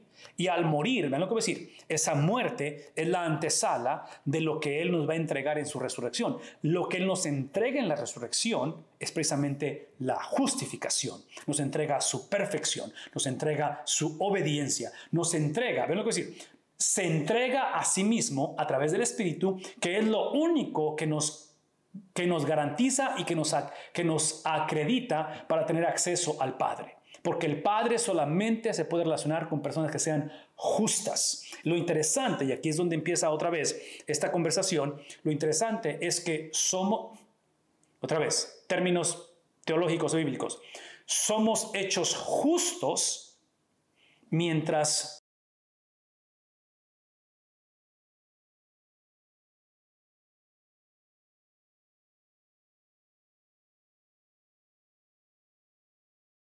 siendo pecador. ¿Por qué? Porque todavía vivo en este mundo, todavía estoy en este cuerpo que ha sido corrompido, que ha sido alterado por el pecado. Esa es parte de la gracia de nuestro Dios. Y estamos en esta que aparenta ser una disyuntiva, que aparenta ser una tensión irresoluble, pero es en esa tensión, es en ese luchar que sé quién soy en Cristo, pero batallo todavía. Pero es en ese luchar donde profundizamos nuestra dependencia en su confiabilidad, donde nos acercamos ante el trono del Padre, reconociendo la gracia que nos ha depositado. Y eso, por favor, escúchenme, esto que estoy hablando es lo que produce la predicación, es el recordarme, es el empoderarme, es el recrear o reactivar lo que ya ha sido puesto en mí.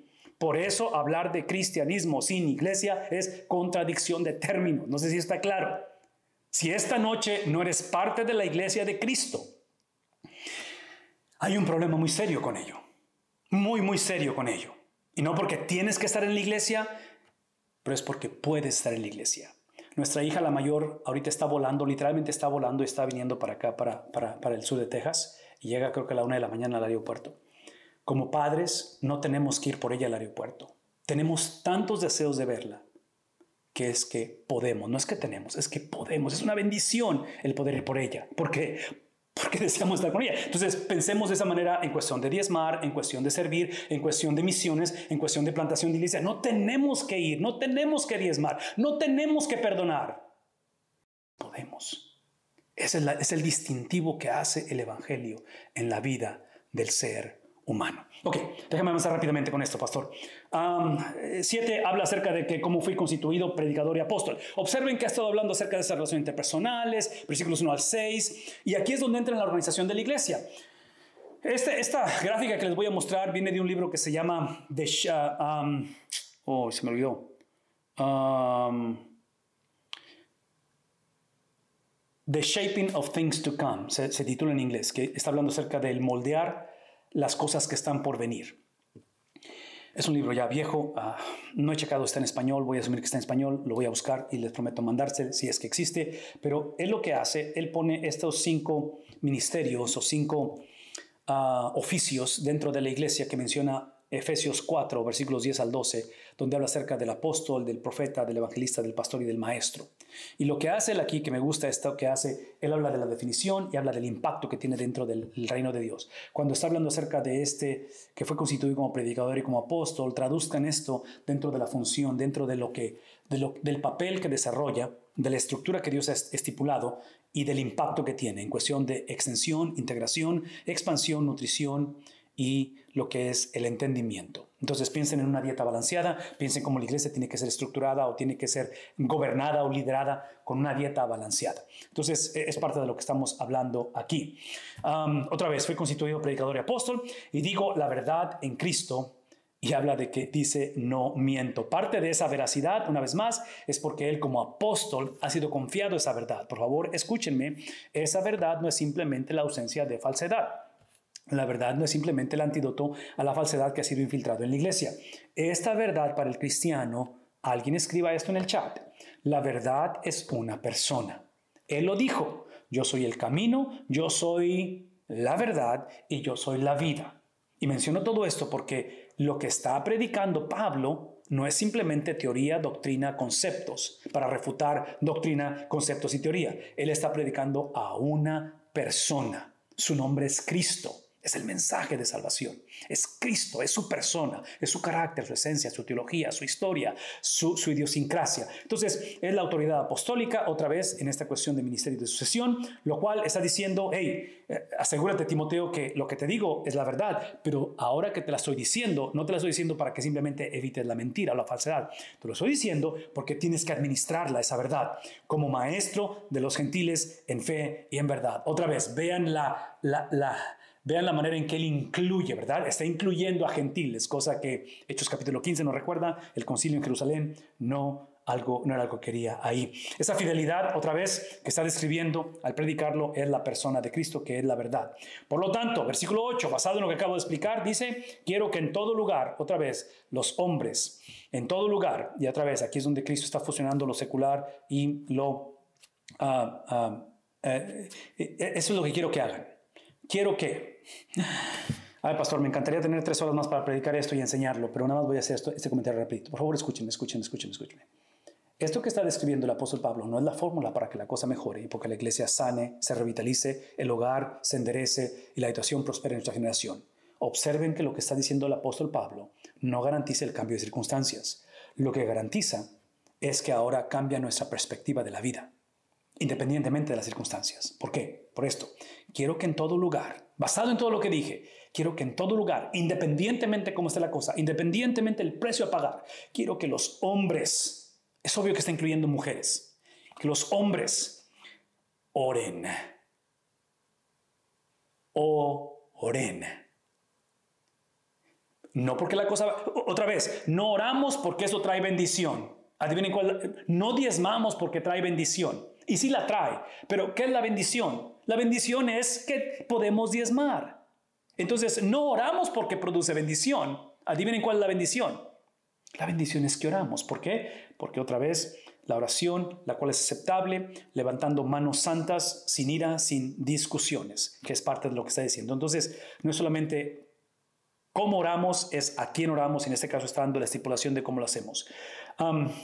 La razón es porque la doctrina es relacional. Siempre la oración es para otros. La oración es oramos e intercedemos por otros. Es lo que ha estado enfatizando él. De tal manera que otra vez es la fusión. Lo que está pidiendo. Es lo que está pidiendo. Y aquí regreso a lo mismo. Esto, si fuera un predicador del Evangelio de Prosperidad, yo estaría predicando esto, anunciando la fórmula para que salgas adelante, para que prosperes en esta área. Y otra vez yo no creo que la Biblia se oponga a la prosperidad. Pero aquí está el punto. Observen cómo lo que está haciendo el apóstol Pablo está refutando la doctrina falsa. La doctrina falsa en ese tiempo, hace 500 años, 2000 años, 500 años, y hoy en día, eso es parte de la doctrina falsa. Es cuando nuestra teología, cuando nuestro predicar, cuando nuestra convicción está divorciada de nuestro estilo de vida.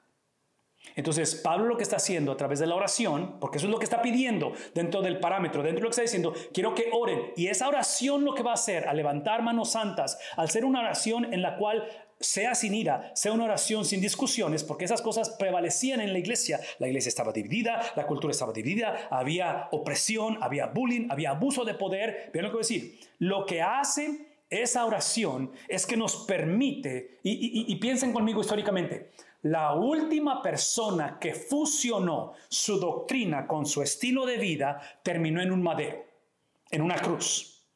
Ese fue el problema de Cristo, ¿verdad? Cristo lo que hizo es que él todo lo que dijo Por eso hablé al principio de cristología y misionología, de la persona y la obra de Cristo, porque lo que dijo, su doctrina, él la cristalizó en cómo vivió. La doctrina de Cristo es la ley, es la palabra de Dios, y él se somete a la ley, él vive de acuerdo a ello, y cuando él casó eso, produjo lo que conocemos la salvación del hombre. Entonces, lo que estamos viendo aquí es tomar este riesgo, porque este es un riesgo, porque ya lo acabo de decir, la última persona que fusionó doctrina, teología, con estilo de vida, terminó en un madero. Entonces, en este caso, es lo que está pidiendo el apóstol Pablo. Es la oración aceptable, una vez más, en la cual no haya, sea sin ira y sea sin discusiones. En los minutos que me quedan, pastor, y vamos a abrir preguntas y comentarios ahorita al final, pero ya me quedan pocos minutos, déjame rápidamente tocar esta cuestión del papel de la mujer en la adoración corporal o pública, en este caso, contextualizado en todo lo que acabo de decir. El reto no es entender, sino aplicar los siguientes versículos que estamos por leer, en lo cual otra vez, y sí es importante entenderlo, no escuchen de mí que simplemente estamos teniendo una fe ciega, es entender esto, y aquí es donde empieza otra vez las diferentes maneras de interpretar y de ver esto. Algunos ven estos pasajes como descriptivos, lo cual implica que nos está simplemente diciendo lo que sucedió en aquel tiempo, no tanto lo que tiene que suceder hoy en día. Es algo descriptivo, nos está narrando históricamente lo que pasó, pero no necesariamente es aplicable a nuestros días. Los otros van a verlo como algo prescriptivo. Es algo que se aplicó, el imperativo de aquel tiempo sigue siendo imperativo hoy en día. Entonces, aquí es donde empieza la disyuntiva de todo ello. En el libro de la lectura eficaz de la Biblia, que cuando estoy en las grabaciones que hemos tenido, les hemos dado este libro a muchos de ustedes, la Biblia presenta, si la Biblia presenta el tema de una manera unificada, es una verdad universal o es prescriptivo. Pero si la Biblia presenta el tema de diferentes maneras o en diferentes situaciones, debo de permitir libertad en la interpretación. Aquí es donde potencialmente entra lo descriptivo en lugar de prescriptivo. Versículo número 9, rápidamente. Asimismo, basado en todo lo que acabamos de decir, ¿verdad? Está hablando acerca de la participación de hombres y mujeres en la adoración corporal. Basado en todo ello, ¿sí? Dice el apóstol Pablo, que las mujeres se vistan con ropa decorosa, con pudor y modestia. Otra vez, me encantaría tener el tiempo para explicar eso en detalle. Nada más voy a ponerlo rápidamente este concepto con respecto a la vestimenta del cristiano, no nada más de la mujer. Pero nos vestimos para reflejar lo que somos. Nuestra vestimenta refleja no solamente la corriente, no solamente donde vivimos, la cultura, pero lo que somos. Y aquí es donde recuerdo este pasaje de Filipenses 3:11, porque Pablo dice en Filipenses 3:11, a fin de llegar a la resurrección de entre los muertos. Pablo habla de esa certeza de resucitar de entre los muertos. Por favor, escúchenme, que es una expresión física, es una expresión externa que todos anhelamos, pero Pablo pone como preámbulo, prerequisito para afirmar esa resurrección de entre los muertos, que haya una resurrección del corazón primero. Entonces, Pablo lo que hace en Filipenses y a través del Evangelio, él habla de la resurrección del corazón del hombre. Pasas de muerte a vida. Y eso es lo que va a garantizar tu resurrección física. Y estoy usando esto como ilustración porque pensamos en lo externo, es la expresión de lo interno. Eso es lo que estoy tratando de ilustrar. Entonces, en cuestión de nuestra vestimenta, que no tiene nada que ver con la resurrección, simplemente lo usé como ejemplo, por favor. Espero que no confunda a nadie con este ejemplo. ¿Sí? Es el enfoque de que... el enfoque no es tanto de que tengo que aparentar cosas, pero es que puedo vivir vidas consagradas al Señor, reflejados en cómo, en este caso, me visto. Son las razones por qué somos embajadores en cadenas, dice Pablo en Corintios, lo cual me recuerda que somos dueños ¿de qué? No soy dueño de mi experiencia interna, pero tampoco soy de mi experiencia externa.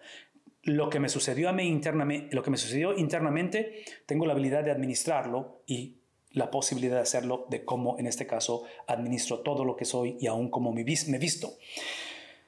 No con peinados ostentosos, no con oro o perlas o vestidos costosos. En este caso, la implicación es que está, otra vez, desde la perspectiva literaria, implica que hay un porcentaje de cristianos dentro del gobierno greco-romano que tenían los recursos económicos para hacer esto. Y, por lo tanto, están adoptando costumbres romanas o seculares y la están trayendo a la iglesia, que es donde empieza esta disyuntiva y es lo que está llevando a cabo. Dentro de la cultura, otra vez, pagana o romana, es que la cultura romana va a promover dentro de la mujer o de la persona la autonomía, la libertad, libertinaje, cosas que otra vez el evangelio va a estar en contra de ello, ¿verdad? Porque en este caso, otra vez, no es tanto de que voy a refrenar mis prácticas y costumbres, no es tanto que tenga que hacerlo, pero es porque puedo, porque deseo no ser piedra de tropiezo para alguien más. Dentro de la exclusividad de los falsos maestros, ellos veían o enfatizaban ricos, la influencia, la intelectualidad. Entonces, otra vez, aquí es donde Pablo está hablando en contra de ese tipo de elitismo, que es lo que estamos hablando aquí. Sino, contraste, en lugar de todas esas apariencias, el contraste es ¿qué cosa? Carácter, ¿verdad? Buenas obras. Por favor, escúchenme. Comercial, rápidamente, comercial. Eso es importante. Cuando hablamos acerca de las cualidades de los líderes, especialmente dentro de la iglesia, pastores, diáconos, obispos, ancianos gobernantes, todo ese tipo de terminología, hablamos de cualidades que la Biblia describe claramente, las describe en Timoteo, describe en Tito, las describe en Primera de Pedro, son importantes y necesarias, pero estas cualidades que la Biblia presenta, demanda, exige dentro del carácter del individuo, en su gran mayoría, si no es que casi todas, tienen que ver con carácter, con esencia, no con habilidades. Y menciono todo esto porque importantes que son, por favor escúchenme, esas cualidades son dadas a estos líderes de la iglesia para reproducirlas. ¿No está claro eso? Son cualidades no para ser exaltadas, consideradas como una persona sumamente especial porque es el pastor de la iglesia o el diácono de la iglesia. Y otra vez, sí son personas especiales en cuestión de la función que desarrollan, pero no son especiales en cuestión de esencia. En esencia todos somos iguales. El valor de la vida del ser humano es el mismo independientemente qué función tiene dentro de un gobierno, en el hogar y todo eso. Todo eso lo estoy mencionando por la cuestión de reproducirlo. Entonces, cuando hablamos de buenas obras, en el mundo ideal, desde la perspectiva bíblica, esas buenas obras están modeladas por los líderes. Eso es lo que estoy tratando de decir. Tiene que ser modelado por el liderazgo. Las buenas obras modeladas. Y cuando hablo de liderazgo, estoy hablando de liderazgo en el hogar, liderazgo en la iglesia, liderazgo en el gobierno, ¿verdad? Es lo que hablamos en el libro de Eclesiastés. Hablábamos acerca de esa manera de poder gobernar la vida civil dentro de la cultura. Entonces, esas obras, otra vez, la razón es porque somos salvos por Cristo y somos salvos para Cristo. Entonces, somos salvos por obras, las obras de Cristo, y no somos salvos por nuestras propias obras, somos salvos por las obras de Cristo, para las obras de Cristo, ¿verdad? No nos mantenemos salvos a nosotros mismos, por eso es la importancia de las buenas obras, ¿verdad? Porque las buenas obras son las que se describen como perseverancia. Entonces Pablo está diciendo tienen que ser salvos para ello, nada más que esas obras son las de Cristo, por lo tanto son reflejadas en la preservación de Dios. Dios nos preserva, Dios nos permite perseverar y tener esas buenas obras porque son las obras de Cristo dadas a la iglesia para que las administre. ¿Recuerdan que lo expliqué hace un momento? ¿Sí? El viernes le entregué mi pecado, absorbió la ira, la venganza de Dios. El domingo me entregó sus obras. Entonces, las obras que está pidiendo Pablo no son las obras mejoradas de mi persona, son las obras de Cristo administradas por mi persona en comunidad a través de la palabra de Dios y empoderado por el Espíritu Santo. Todo esto lo estoy mencionando porque es la manera en que Él nos va a preservar. Nos preserva a través de esas obras, que son las obras de Cristo.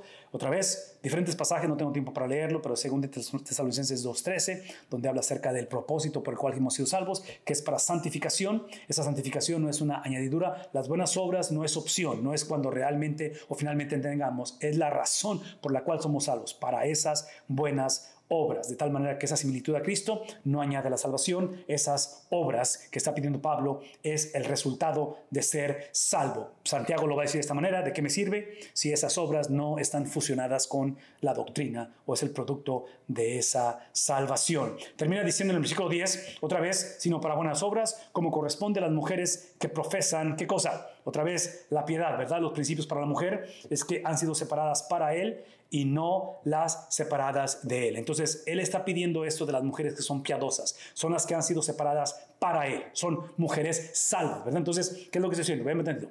Si en el hogar estamos teniendo problemas con las obras de la mujer, de la esposa, de las hijas, si en la iglesia hay problema con la conducta de las mujeres, si en la sociedad hay problema y la mujer quiere usurpar o tomar el lugar del varón y el feminismo y toda esa confusión, vean tantito, es basado en lo que está aquí en la pantalla.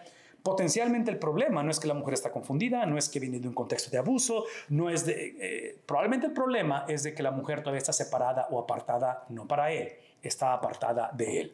Probablemente el problema está en el corazón de la persona, no tanto en su conducta. Eso simplemente lo menciono porque, de verdad, Tito, esa es la razón por la que como pastores lo que hacemos cada domingo, cada oportunidad que tenemos de predicar el Evangelio, adivinen qué, nos enfocamos en la conducta de Cristo, porque la conducta de Cristo modifica la conducta de la mujer y la del hombre. Entonces, la predicación es para que mejore la conducta del hombre, la predicación es para introducir la conducta de Cristo, que cambia la conducta del hombre. Esta cuestión de santidad, otra vez, es nuestro vestido, ¿sí? Lo cual implica su desnudez. Él tuvo que ser desnudado o desnudo, acabo de inventar una palabra, desnudo, para nosotros ser vestidos, ¿verdad? Otra vez, ese es el abandono para ser aceptados. Es lo que expliqué hace rato, que ese es el Evangelio. Que la mujer aprenda calladamente con toda obediencia. ¿Cuánto tiempo me queda? Ok, rápidamente esto, ok. Y acuérdense, al suscribirse, ya está ahí el link para suscribirse. Espero que esté ahí y ahorita lo ponemos antes de irnos otra vez porque si se suscriben, este video les va a llegar y el PowerPoint también, ¿verdad? Porque es la versión condensada del comentario de Dr. Bob Adley. La mujer. Ok, la mujer, la cual están otra vez apartadas para él. Eso implica que pueden ser mujeres solteras, casadas o solteras otra vez. Aquí el estatus marital cívico no tiene nada que ver con él. Estamos hablando de mujeres que han sido redimidas por la sangre de Cristo. Estas mujeres, dice el versículo 11, que la mujer aprenda. Otra vez, hagamos un esfuerzo en tratar de ver esto desde la perspectiva de ellos. En la perspectiva de ellos, esta cuestión de que la mujer aprenda, Pablo exhortando a la iglesia a que la mujer aprenda, es dado en un contexto donde está reenfatizando la universalidad del Evangelio. No universalismo, universalidad. En el libro de Efesios presenta 3 verdades fundamentales con respecto al Evangelio. Una de ellas es la predestinación, otra de ellas tiene que ver con el misterio mantenido a través de las edades, revelado en Cristo Jesús, y la última es que no hay judío, no hay griego. Ahora somos uno solo en Cristo. Esto es lo que estamos hablando aquí. Donde es manifestado, donde la inclusividad de la mujer. Estamos implicando que en ese tiempo la mujer no era incluida. Esto le está dando, ¿qué cosa? Acceso a la instrucción a la mujer. La mujer históricamente en ese tiempo no tenía acceso a la ley. No la podía aprender la mujer, tenía que escucharla de alguien más, ¿verdad? No tenía acceso a ser instruida por ella. Y la otra es la escuela romana. Entonces, la mujer era mantenida en ignorancia. Y en este caso, lo que implica en esa ignorancia, y esta es la razón, esta es la estrategia de Pablo, cómo combatir precisamente las falsas doctrinas. Es a través de la instrucción, porque la mujer por su ignorancia era presa fácil de las falsas doctrinas. Dentro de las falsas doctrinas incluía precisamente la explotación de las mujeres. Había abuso, donde eran literalmente, otra vez, tráfico humano, ¿verdad? Prostitución. La otra cosa era la cuestión del dinero. Los falsos maestros se van a hacer ricos de todo ello. Y la tercera es que se presentaban como los únicos que tenían la revelación secreta. Entonces, ¿suena como mucha predicación hoy en día? Probablemente sí. Las posibilidades de la mujer, otra vez, a representantes de los falsos maestros en la adoración corporal. Aparentemente dentro de las reuniones corporales había representantes de falsos maestros a través de las mujeres. Que la mujer aprenda. ¿Cómo quiere que aprenda? Que aprenda calladamente. La pregunta es si de esta manera de aprender, de estar en silencio, es positivo o negativo. Esa es la pregunta, ¿verdad? Por favor, escuchen. Este concepto de calladamente habla de sumisión. ¿Adivinen qué? Cristo tiene el título de sumiso. Cristo es aquel el cual va a modelar esto, donde esas responsabilidades sociales y religiosas, ¿me explico? Es la actitud correcta en un contexto. Entonces, menciono todo esto porque el modelo es Cristo.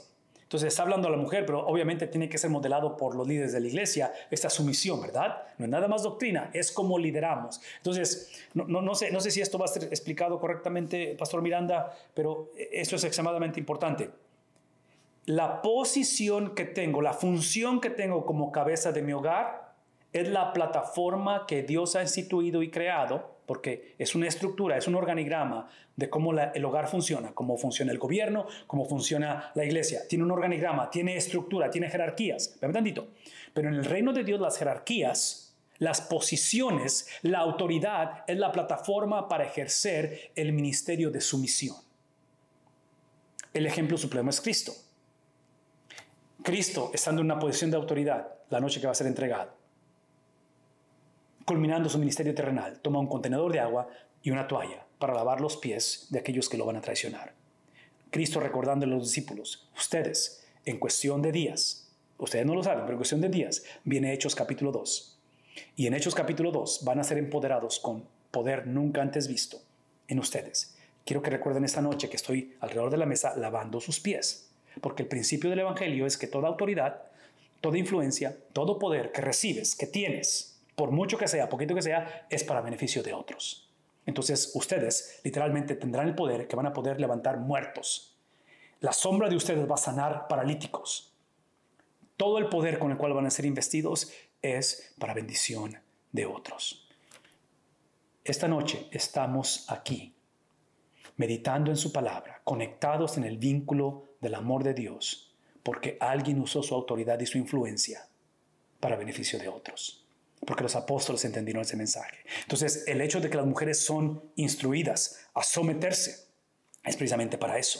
Modelado por sus líderes. ¿Recuerdan eso? Modelado por sus líderes. Cristo es el ejemplo supremo. Entonces, ese es el título que Cristo va a recibir, de sumiso, ¿sí? Y su sumisión, ¿a quién fue? Al Padre, 1 Corintios, a sus padres terrenales. Una vez más, esa sumisión es puesta en el pretzel, ¿verdad? Porque su sumisión no alteró su esencia. Él siguió siendo Dios mismo, es simplemente que le añadió humanidad a su divinidad, y esa humanidad es precisamente para poder satisfacer las demandas del Padre. La sumisión fue o es la voluntad del Padre. Por favor, escúchenme, líderes, pastores, damas, niños, jóvenes. Somos salvos para una vida de sumisión. Y esa sumisión de la cual somos salvos es uno de los 5 distintivos de la llenura del Espíritu Santo en el libro de Efesios. Entonces, otra vez, es teología relacional, es teología fusionada con estilo de vida. La solución obviamente es mutua en el hogar, esposas a esposos, hijos a padres, esclavos a amos. Esto viene otra vez de Efesios, viene también de Primera de Pedro, donde es una sumisión mutua, no porque tenemos, pero es porque podemos. Es la exhortación a los que actúan como dueños de todo, administradores de nada, es lo que encontramos ahí. Pablo no critica la esclavitud para destruir la efectividad. Pues destruiría, si él critica la esclavitud, destruiría la efectividad de la iglesia en la predicación del evangelio en su cultura. Es básicamente lo mismo en cuestión de la posición social de la mujer. No puede ser motivo de distracción de la iglesia en la sociedad. En otras palabras, aquí hay un componente descriptivo y un componente prescriptivo. Y en este caso, es obvio que la Biblia condena la esclavitud, pero la predicación de los apóstoles no la condenó en su tiempo, porque si los apóstoles condenan la esclavitud en su tiempo, hubiera sido una distracción para la predicación del evangelio o un impedimento. Por favor, escúchenme. La otra cosa es que hablar de esclavitud hoy en día o tráfico humano no es lo mismo de hace 2000 años. Entonces, son cosas que tenemos que considerar en la cuestión descriptiva, histórica, contextual, y lo que es prescriptivo o universal o transferible a través de las edades. Esta igualdad espiritual, otra vez, habla acerca de las habilidades, acerca de la propagación del evangelio. Todos somos llamados a hacer eso. La mujer, en su papel de liderazgo, sí, otra vez se ha confundido con la adoración de la fertilidad, de cómo el papel que representaba la mujer en diferentes contextos religiosos, rechazada por una sociedad y dominada por un patriarcado. Una vez más, versículo 12. Yo no permito que la mujer enseñe ni que ejerza autoridad sobre el hombre, sino que permanezca callado. Alguien que actúa bajo su... Esta palabra de autoridad dice que no permite que enseñe o que ejerce autoridad. Este concepto de autoridad es alguien que actúa bajo su propia autoridad o alguien que domina. Y Pablo está diciendo que no permite que la mujer lo haga. Por favor, escúchenme. Aquí es donde entra parte de esta descripción. La verdad y el poder del evangelio cambia las tendencias culturales que van en contra del carácter de Dios. Entonces, por muy cultural que sea, por muy descriptivo, es el evangelio lo que toma precedencia sobre ello. En la cultura del Medio Oriente, la mujer literalmente no tiene ningún valor. Esa es la realidad, hace 2000 años. De tal manera que la cultura moderna de Occidente nos hemos movido el péndulo al otro extremo, donde ahora la mujer puede hacer lo que le plazca. Entonces, de una cultura donde había opresión a una cultura donde hay libertinaje. ¿Se dan cuenta que el evangelio condena ambas en ese aspecto? Por lo tanto, del capítulo 2, 13 al 15 es donde encontramos ese contexto teológico conectado, lo que estamos por leer, conectados a Génesis capítulo 3. ¿Por qué? Porque el problema va a ser el abuso que está creando los falsos maestros. Entonces Pablo lo que va a hacer, va a usar la referencia y va a regresar al contraste donde la mujer es seducida al pecado, la independencia y la rebeldía por la serpiente en Génesis capítulo 3. Y en ese contexto es que ahora los maestros, en el tiempo de Pablo, están seduciendo a las mujeres precisamente a lo mismo, a esa rebeldía y a ese pecado. Aquí Pablo hace la referencia de Génesis capítulo 3, porque Adán fue creado primero. Y habla acerca de esa jerarquía, acerca de ese orden. Otra vez, por favor, piensen conmigo. Esto lo hemos estado hablando toda la noche. Hablamos del plan original de Dios. ¿Cómo es que Dios instituyó? Dios no solamente fue creador de las cosas, pero Él creó el cómo iban a funcionar las cosas. Y de acuerdo a Génesis, hablamos acerca de cómo fue creado a Él. Esta referencia a Génesis está hablando de los diferentes llamados para el hombre y a la mujer. El hecho de que fue creado primero el hombre y después la mujer, encontramos esta narrativa de creación a través del hombre, y a través del hombre es que la mujer viene. Esta cuestión de la creación es donde Eva es tomada de Adán, y esto posiciona a Adán como cabeza. Ese es el punto que estamos tratando de decir. Estamos hablando de la estructura, estamos hablando de la función de ello, ¿sí? El cual, el propósito que hay dentro de esta estructura, observen la función, observen el propósito de ello. Ese llamamiento es porque a Adán se le comisiona la tarea de nombrar las cosas, nombra a los animales, e inclusive nombra a la mujer, le da el nombre a Eva. En el caso de Eva, su función dentro de este paradigma, de esta estructura, es el ser la ayuda idónea. Ahora, por favor, escúchenme, porque otra vez, cuando escuchamos la palabra dominio, cuando escuchamos la palabra autoridad en nuestra cultura, es abuso, es usurpar, es el bullying, ustedes saben, todo eso. Estamos hablando del diseño de Dios. Entonces, en este caso, la autoridad de Adán, de ser cabeza, de nombrar, es literalmente para tener ese dominio, para sojuzgar, para llenar la tierra, que es el punto. El punto es que Adán iba a ser administrador de todo, dueño absolutamente de nada. Entonces, su autoridad, su cabecera como líder es para desplegar la autoridad suprema de Dios. No sé si eso está claro. Es para desplegar algo más que mi persona. Entonces, para llevar a cabo esto, por favor escúchenme, para llevar a cabo esto y para que Adán cumpla la función divina por la cual ha sido posicionado como el líder, necesita o requiere la ayuda idónea. No hay manera que el hombre pueda ejercer su autoridad o su liderazgo sin la ayuda idónea. Y esta palabra ayuda idónea definitivamente es una palabra que en la traducción no hace justicia, porque esta ayuda idónea no es simplemente como una segunda categoría, como vemos al que sabe y luego el ayudante, ¿verdad? Tenemos al maestro y luego tenemos al que asiste al maestro. Ese no es el concepto de Génesis. Este concepto de ayuda idónea literalmente es empoderar a alguien más. Eva, trayendo a la conversación o a la tarea de gobierno, que en este caso Adán es dado esa tarea de nombrar, ¿verdad? La creación. Eva está proveyendo habilidades que a Adán que él no tiene.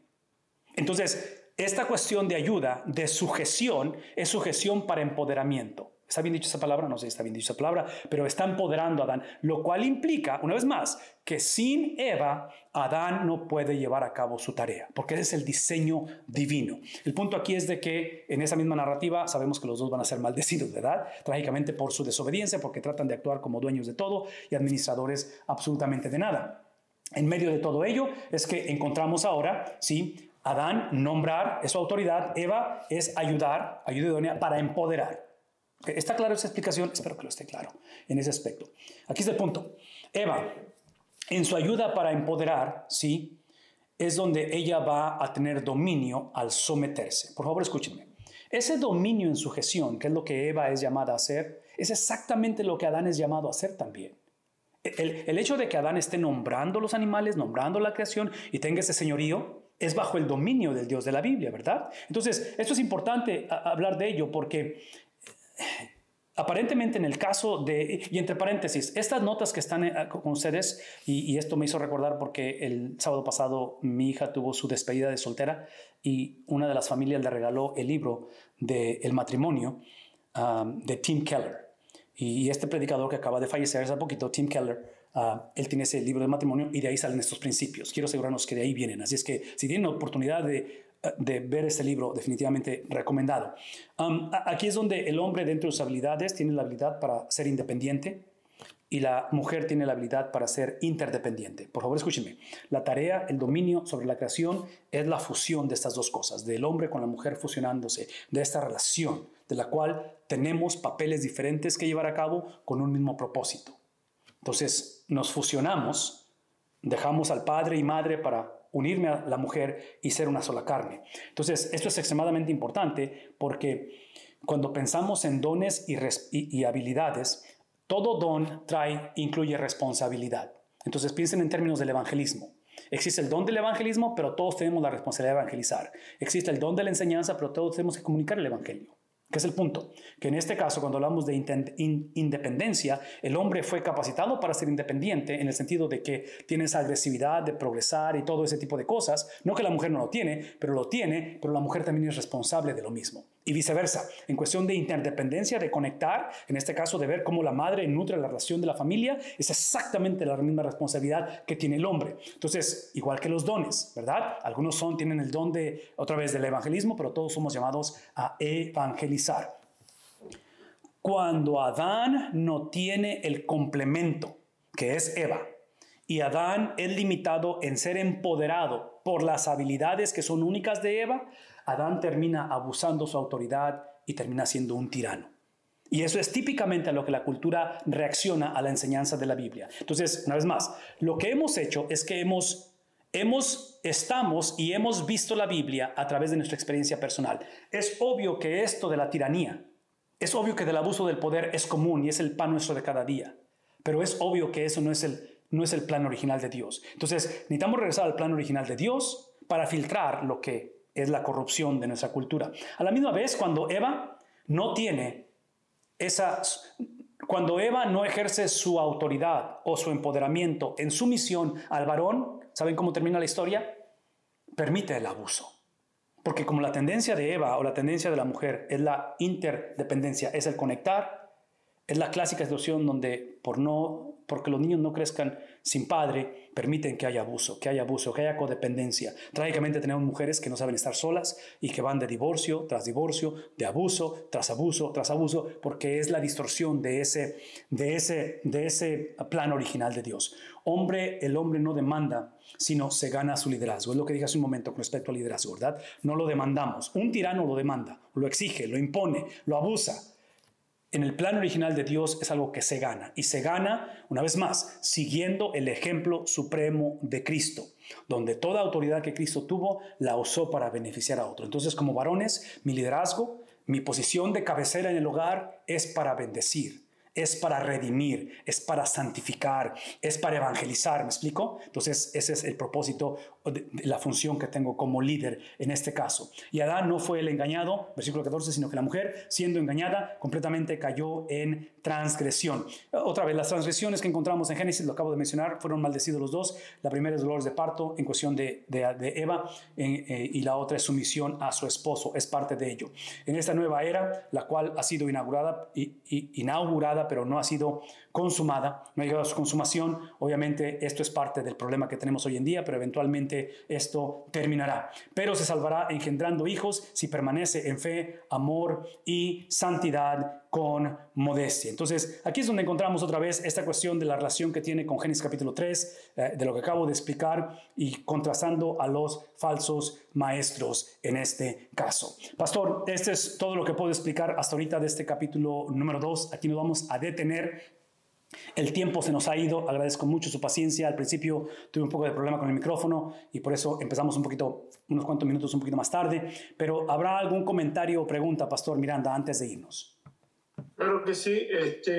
Hay un comentario, o más bien una pregunta del pastor Juan Caballero, que acaba de usted explicarla ampliamente, y dice sobre el versículo 12, cuando dice no permite a la mujer enseñar, se refiere a la parte del patriarcado, es decir, ese trabajo era solo del hombre. Ya. Y otra vez, déjame hacer una referencia a esto. Otra vez, aquí es donde va a existir la diferencia en interpretación, ¿verdad? Y acuérdense que el propósito de nuestras reuniones, de nuestras clases, no es tanto que estemos de acuerdo, es que nos instemos, nos motivemos unos a otros al escudriñar la palabra del Señor. Sí, la respuesta es sí, está conectada con ese patriarcado, está conectada con esa cultura de este tiempo, pero a la misma vez quiero que lo conecten con lo que acabo de explicar, porque Pablo se está yendo a Génesis otra vez, ¿verdad? Está regresando a esta cuestión. Una de las cosas que quiero mencionar, y no sé si esto ayuda a responder la pregunta también, Pastor Caballero.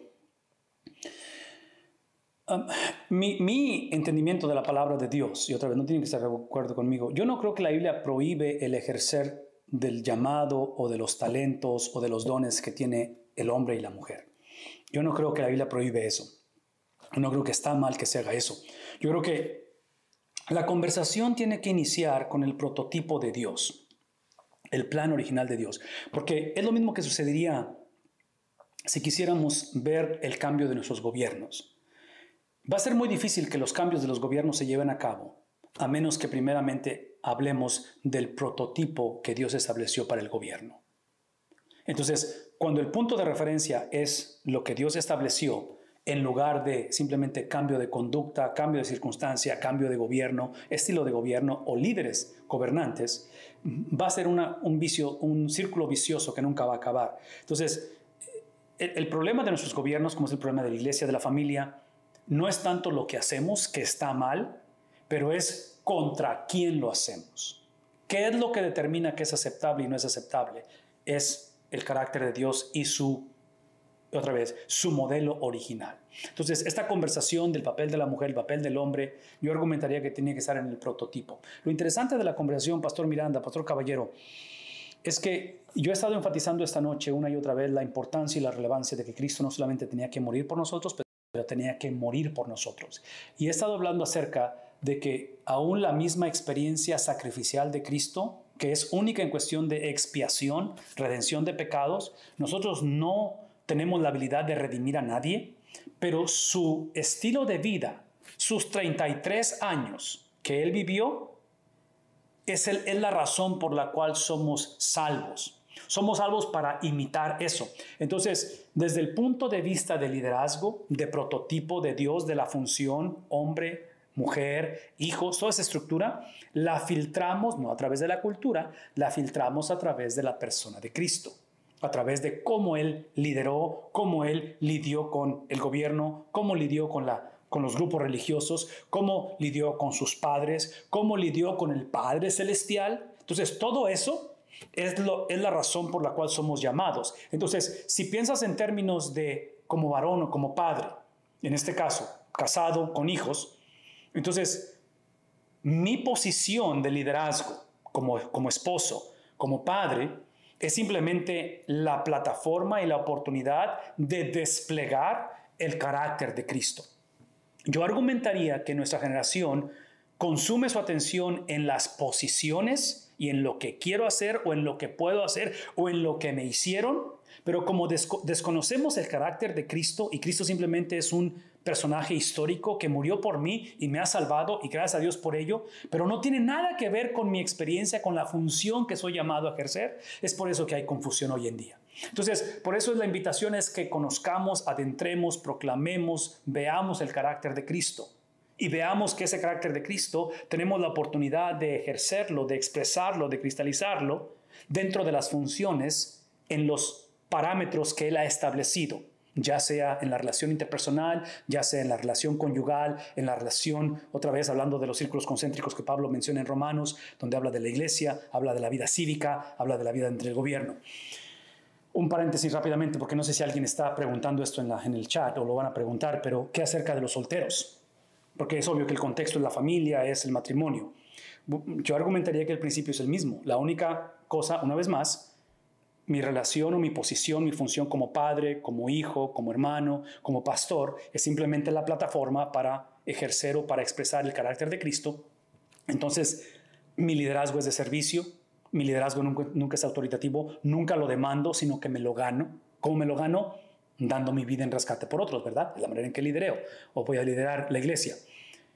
El soltero, yo argumentaría que así como estamos viendo el prototipo de Génesis, donde hay esta cuestión, donde se complementan unos a otros, en cuestión del hombre y la mujer, donde la función de la mujer y el hombre el varón, esposo y esposa. En el soltero yo argumentaría que es su relación con Cristo. Ese sería mi argumento.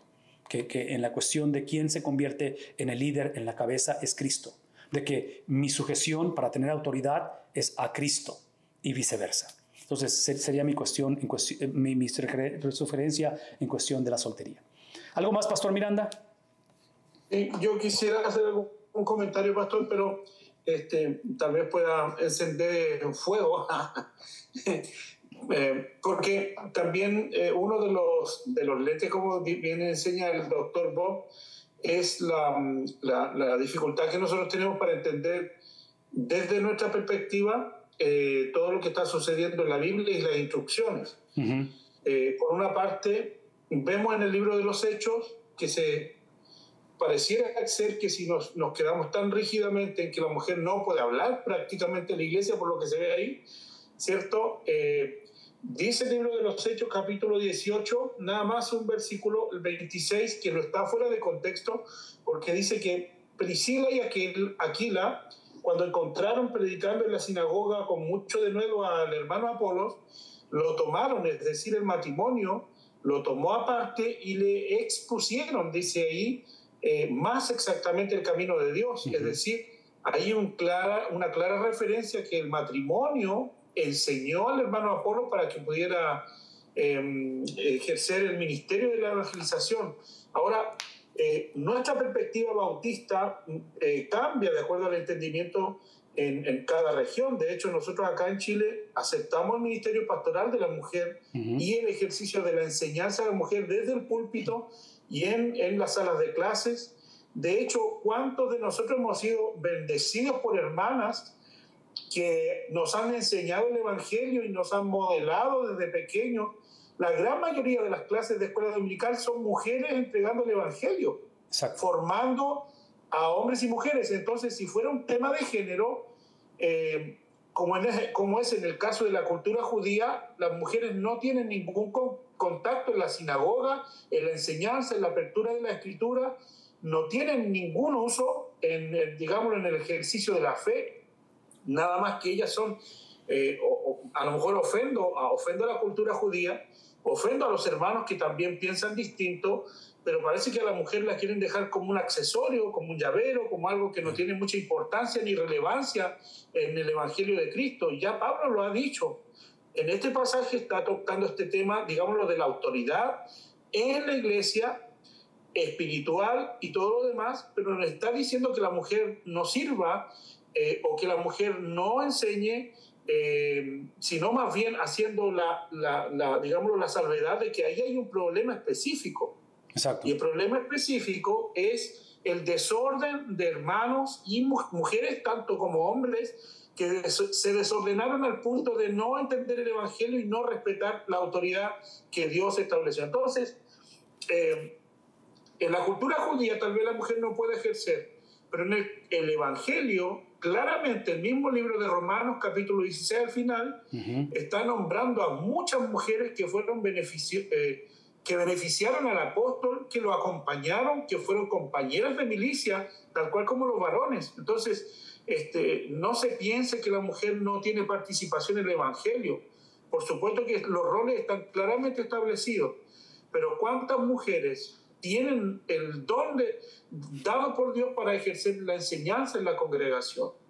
Entonces, a veces nuestra formación y también nuestros acuerdos denominacionales están a veces por sobre la Escritura. Exacto. Y yo creo que ese es un grave problema, más que un asunto práctico. Tienes toda la razón, pastor. Y ahorita inevitablemente me hiciste recordar uno de los líderes de la Convención Bautista de México, es el pastor José Piña, un buen amigo mío de muchos años, y fue precisamente su mamá, que ya está ante la presencia del Señor, la cual, si yo tuviera que hacer un recuento de mi trayectoria como seguidor de Jesús, fue su mamá como maestra de escuela dominical, y estoy hablando de una etapa donde la escuela dominical era una de las herramientas más efectivas en la formación espiritual de la iglesia. No que no lo sea ahora, pero trágicamente ha menguado y no ha sido reemplazada con nada más. Pero en aquel tiempo, la vida de ella moldeó, impactó y sentó las bases del resto de mi vida en cuestión de entender la palabra de Dios. Y voy a decirlo abiertamente, aun cuando he pasado por diferentes experiencias académicas, el impacto que ella tuvo en mí por la pasión, por la palabra de Dios, de allá viene. Entonces, no hay vuelta de hoja. Sin la mujer, sin la función y el papel que desarrolla en el cuerpo de Cristo, muchos de nosotros probablemente no seríamos salvos. En el caso de mi hogar, por ejemplo, fue a través de mamá que el evangelio penetra y entra. Mi papá no era cristiano, no crecimos en un lugar cristiano al principio, pero eventualmente... Entonces, tienes toda la razón, pastor, y por eso dije hace un momento que tenemos que hacer esa distinción donde en el ejercer dones y llamados no podemos impedir eso en ese aspecto. Yo creo que aquí, más que nada, y ese es el reto, y espero que esta sea la razón por la cual invertimos tiempo aquí, porque el punto no es estar de acuerdo. Otra vez, es no estar de acuerdo en nuestras interpretaciones de la Biblia. Es simplemente estimular nuestra mente y forzarnos a ir más a la palabra de Dios. El reto de la descripción que diste ahorita, y si ustedes van al comentario de Dr. Bob, en este caso en el capítulo 2, van a encontrar varios temas especiales que tienen que ver con el papel de la mujer en la iglesia, y él va a profundizar todo esto. Pero la referencia que usaste de Romanos, de Hechos, él tiene ahí enlistado, porque eso es lo que hace él. Él enlista todo, nos lo pone empaquetado, todas las líderes, Antiguo y Nuevo Testamento, que Dios usó, damas, para el liderazgo de su pueblo. Entonces acabas de mencionar algunas. Menciona a Febe como diaconisa. En fin, hay profetisas y todo eso. Pero mi punto es este. Mi punto es de que el reto para nosotros siempre va a ser, y este es uno de los temas, pero está llena la Biblia de esos temas, ¿cuáles partes de la Biblia van a ser prescriptivas que tienen que ver con un principio o un mandato universal que no cambia a través de las edades? ¿Y cuáles son descriptivas que tienen que ver con que el autor nada más nos está diciendo lo que sucedió, no necesariamente lo que tiene que suceder? Esa es la parte donde empieza la contención y la diferencia, porque y lo puse en la pantalla, hablando de la esclavitud. La Biblia no va a condenar la esclavitud en este tiempo, pero su mensaje general va a ser, obviamente, la santidad de la vida, el valor del ser humano y todo eso. Pero este concepto de esclavitud, cuando lo lees en estos escritos de antaño, en esos escritos de hace muchos años, hablando de la Biblia, lo tienes que leer primeramente a través de lo que el autor original entendía por esclavitud. ¿Qué significa ser esclavo en ese tiempo? No qué significa ser esclavo hoy en día, y especialmente en Estados Unidos, donde tenemos una trayectoria cultural y sociológica donde ha habido mucho racismo y toda esa cuestión de esclavos y eso a través de las edades. Entonces, en fin, menciono todo esto, pastor, porque tienes toda la razón, pero a la misma vez tenemos que tener cuidado con respecto a ello, porque lo mencioné hace un momento, tienes la cuestión patriarcal de en esta generación que estamos leyendo, pero el otro extremo es este movimiento feminista, esta situación de liberación de feminismo que otra vez no está funcionando. Y al final de la conversación, si observamos el núcleo familiar, es quien está sufriendo. Al final de la conversación tenemos una generación de líderes políticos, gubernamentales, en iglesias, donde las iglesias se están acomodando a estas corrientes culturales donde se han definido las cosas. Entonces, otra vez, yo estoy pensando en términos de que si a nosotros nos quedan 20, 30, 40 años de ministerio, los que nos queden, y viene una generación detrás de nosotros, ¿qué estamos dejando? ¿Qué tipo de iglesia estamos dejando? ¿Qué estructuras? ¿Qué entendimiento de la palabra del Señor estamos dejando? Y esta conversación es necesaria, necesita continuar, y lo que aportaste ahorita, Pastor Miranda, es extremadamente importante considerarlo. Y otra vez, aquí el punto es poder regresar a la instrucción de la palabra del Señor. Pastor, son las 9 de la noche ya, necesitamos concluir. Quiero agradecer de antemano que estemos aquí este martes. La conversación continúa vamos a terminar esto hasta el versículo 12 del 3 y continuar el resto de lo que continúa ahí. Si no hay más comentarios o preguntas, pastor, me gustaría orar para despedirnos. Antes de que se vayan, por favor, ahí el enlace en el chat, tanto de inscripción para la clase, si quieren los recursos, necesitan obtenerlo ahí. La otra es el enlace para que descarguen la aplicación, porque mandamos los recursos también a través de la aplicación. Entonces, Pastor Miranda, ¿no más preguntas o comentarios para orar? Sí, hay algunos comentarios, pero que sí están, digámoslo, en directa relación con lo que acaba de comentar usted, pastor. Así que, ok, si quieres rápidamente leerlos, ya no vamos a comentar mucho, pero léelos, por favor, nada más para saber cuáles son. Sí. La hermana María Domínguez dice, nosotras tenemos la tarea de vigilar que se cumpla y se cumpla bien lo que nuestros esposos mandan. Debo escuchar a mi esposo sin distraerme para poder cumplir con mi parte de la tarea. Cualquiera sabe que los miembros de un equipo deben compartir la misma visión para lograr alcanzar sus metas. Dios es bueno y nos ama. Amén.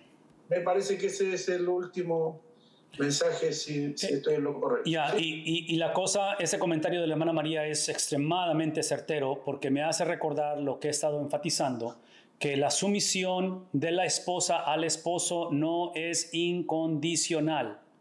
Nos sometemos como Cristo, como la iglesia se somete a Cristo, la esposa al esposo como la iglesia a Cristo. Y cuando hablamos de eso, hablamos de una sujeción que tiene que ver precisamente con una sujeción que glorifica a Dios. El reto es cuando no glorifica a Dios, cómo reaccionamos a ello, y eso va a ser otra vez el reto.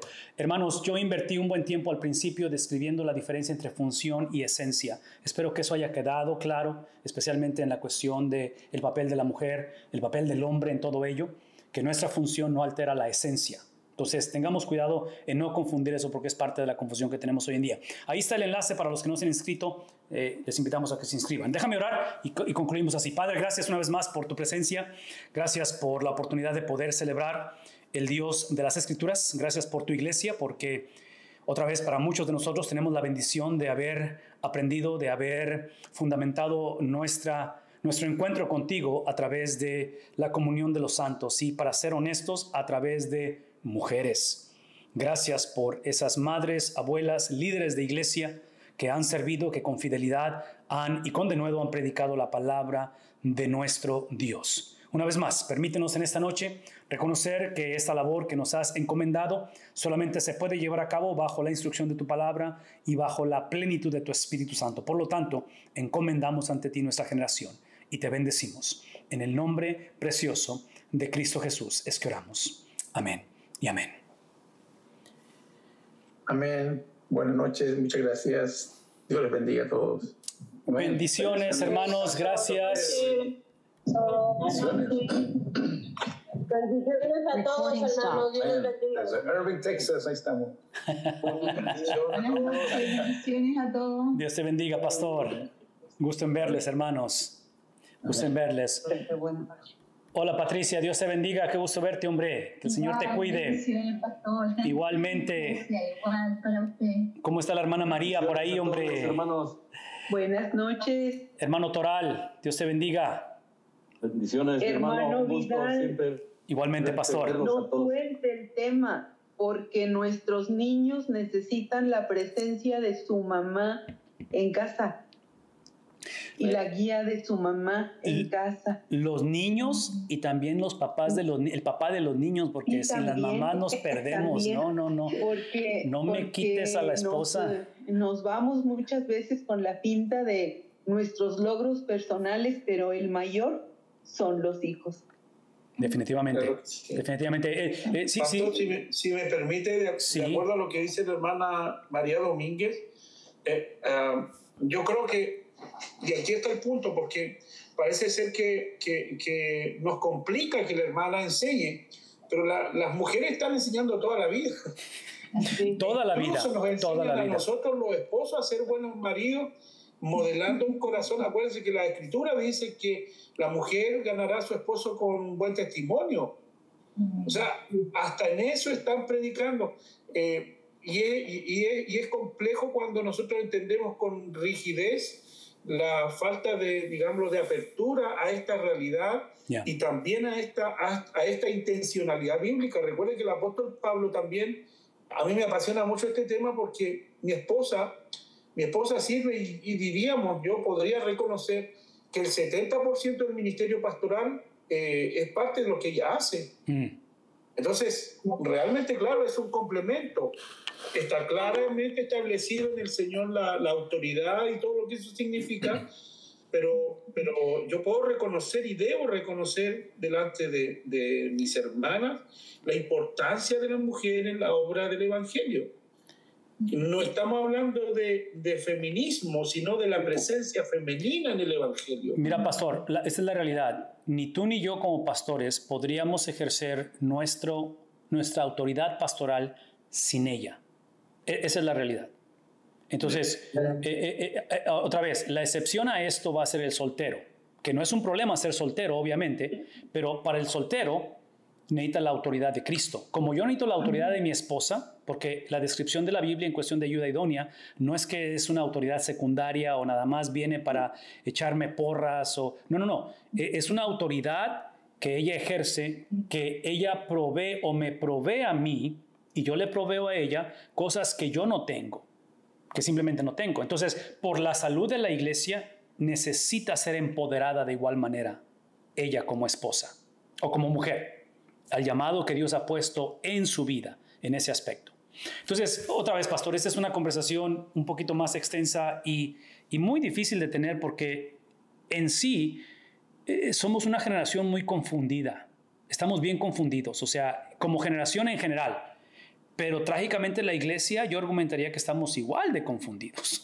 O sea, no hay mucha diferencia a veces en la confusión, ¿verdad? Entonces, otra vez. También, hermano Vidal, por iglesia, como bautistas, o sea, realmente como denominación, no tenemos esa enseñanza, hermano.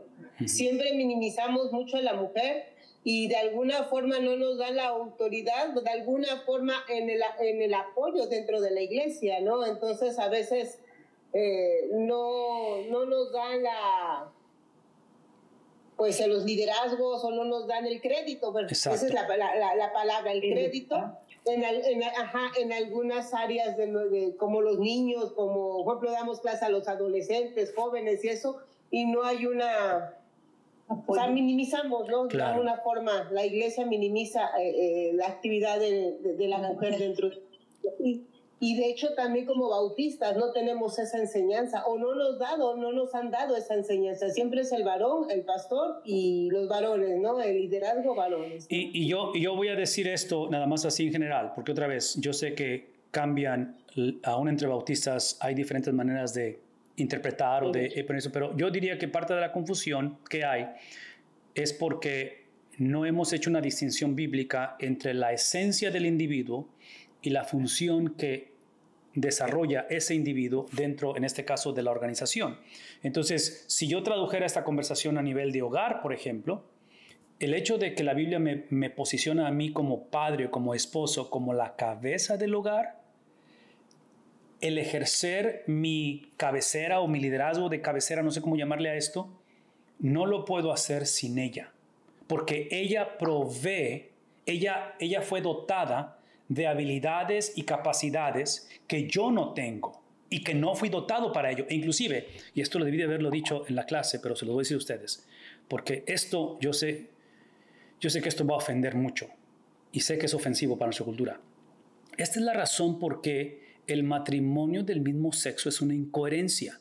Porque si esto es verdad, en esto que Areli provee a mi persona para que yo pueda ejercer lo que Dios me ha entregado para administrar, que es el liderazgo de mi hogar, el liderazgo de la iglesia y viceversa. Yo le proveo a ella cosas que ella no tiene y que la mujer simplemente no fue creada con ello. Es imposible que me digas en un matrimonio mismo sexo, porque yo con otro varón no puedo proveerle lo que él necesita porque yo no lo tengo.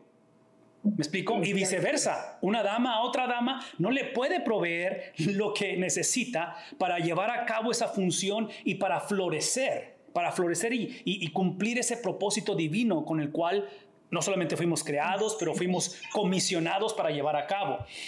Entonces, otra vez, es un tema que yo considero entre bautistas, y yo sé que aquí estamos conectados a diferentes países, pero Pastor Miranda, en muchos lugares, y México es uno de ellos. Vénganse a Chile, Pastor. No, es que todavía es percibido como tabú en muchos lugares. Acaba usted de mencionar la clave, hermano Vidal. Es que necesitamos conocer a Dios para poder conocernos a nosotros mismos y saber cuál es el papel que Dios diseñó para mí, para usted, para los solteros, y ejercerlo así como equipo que Él nos hizo. Porque no sabemos, estamos confundidos, no sabemos quiénes somos. Definitivamente. Y queremos tomar el papel de otros. Y lo triste de la conversación, hermanos, lo triste de la conversación es que nuestra cultura y el mundo y el secularismo no se tientan el corazón en esos temas. Están arrasando y están haciendo estragos de una manera que los que van a pagar el precio más alto de esto son las personas que no han nacido todavía, porque ellos van a recibir el efecto más, o sea, a nosotros no nos va a tocar eso todavía verlo, pero esta situación va en una decadencia tan rápida y progresiva y celebrada y abrazada que en serio las consecuencias van a ser catastróficas para los hijos de nuestros hijos y los nietos de nuestros nietos. Esa es la realidad, a menos que regresemos al Señor, y esa es la labor de la iglesia en ese aspecto. Hermanos,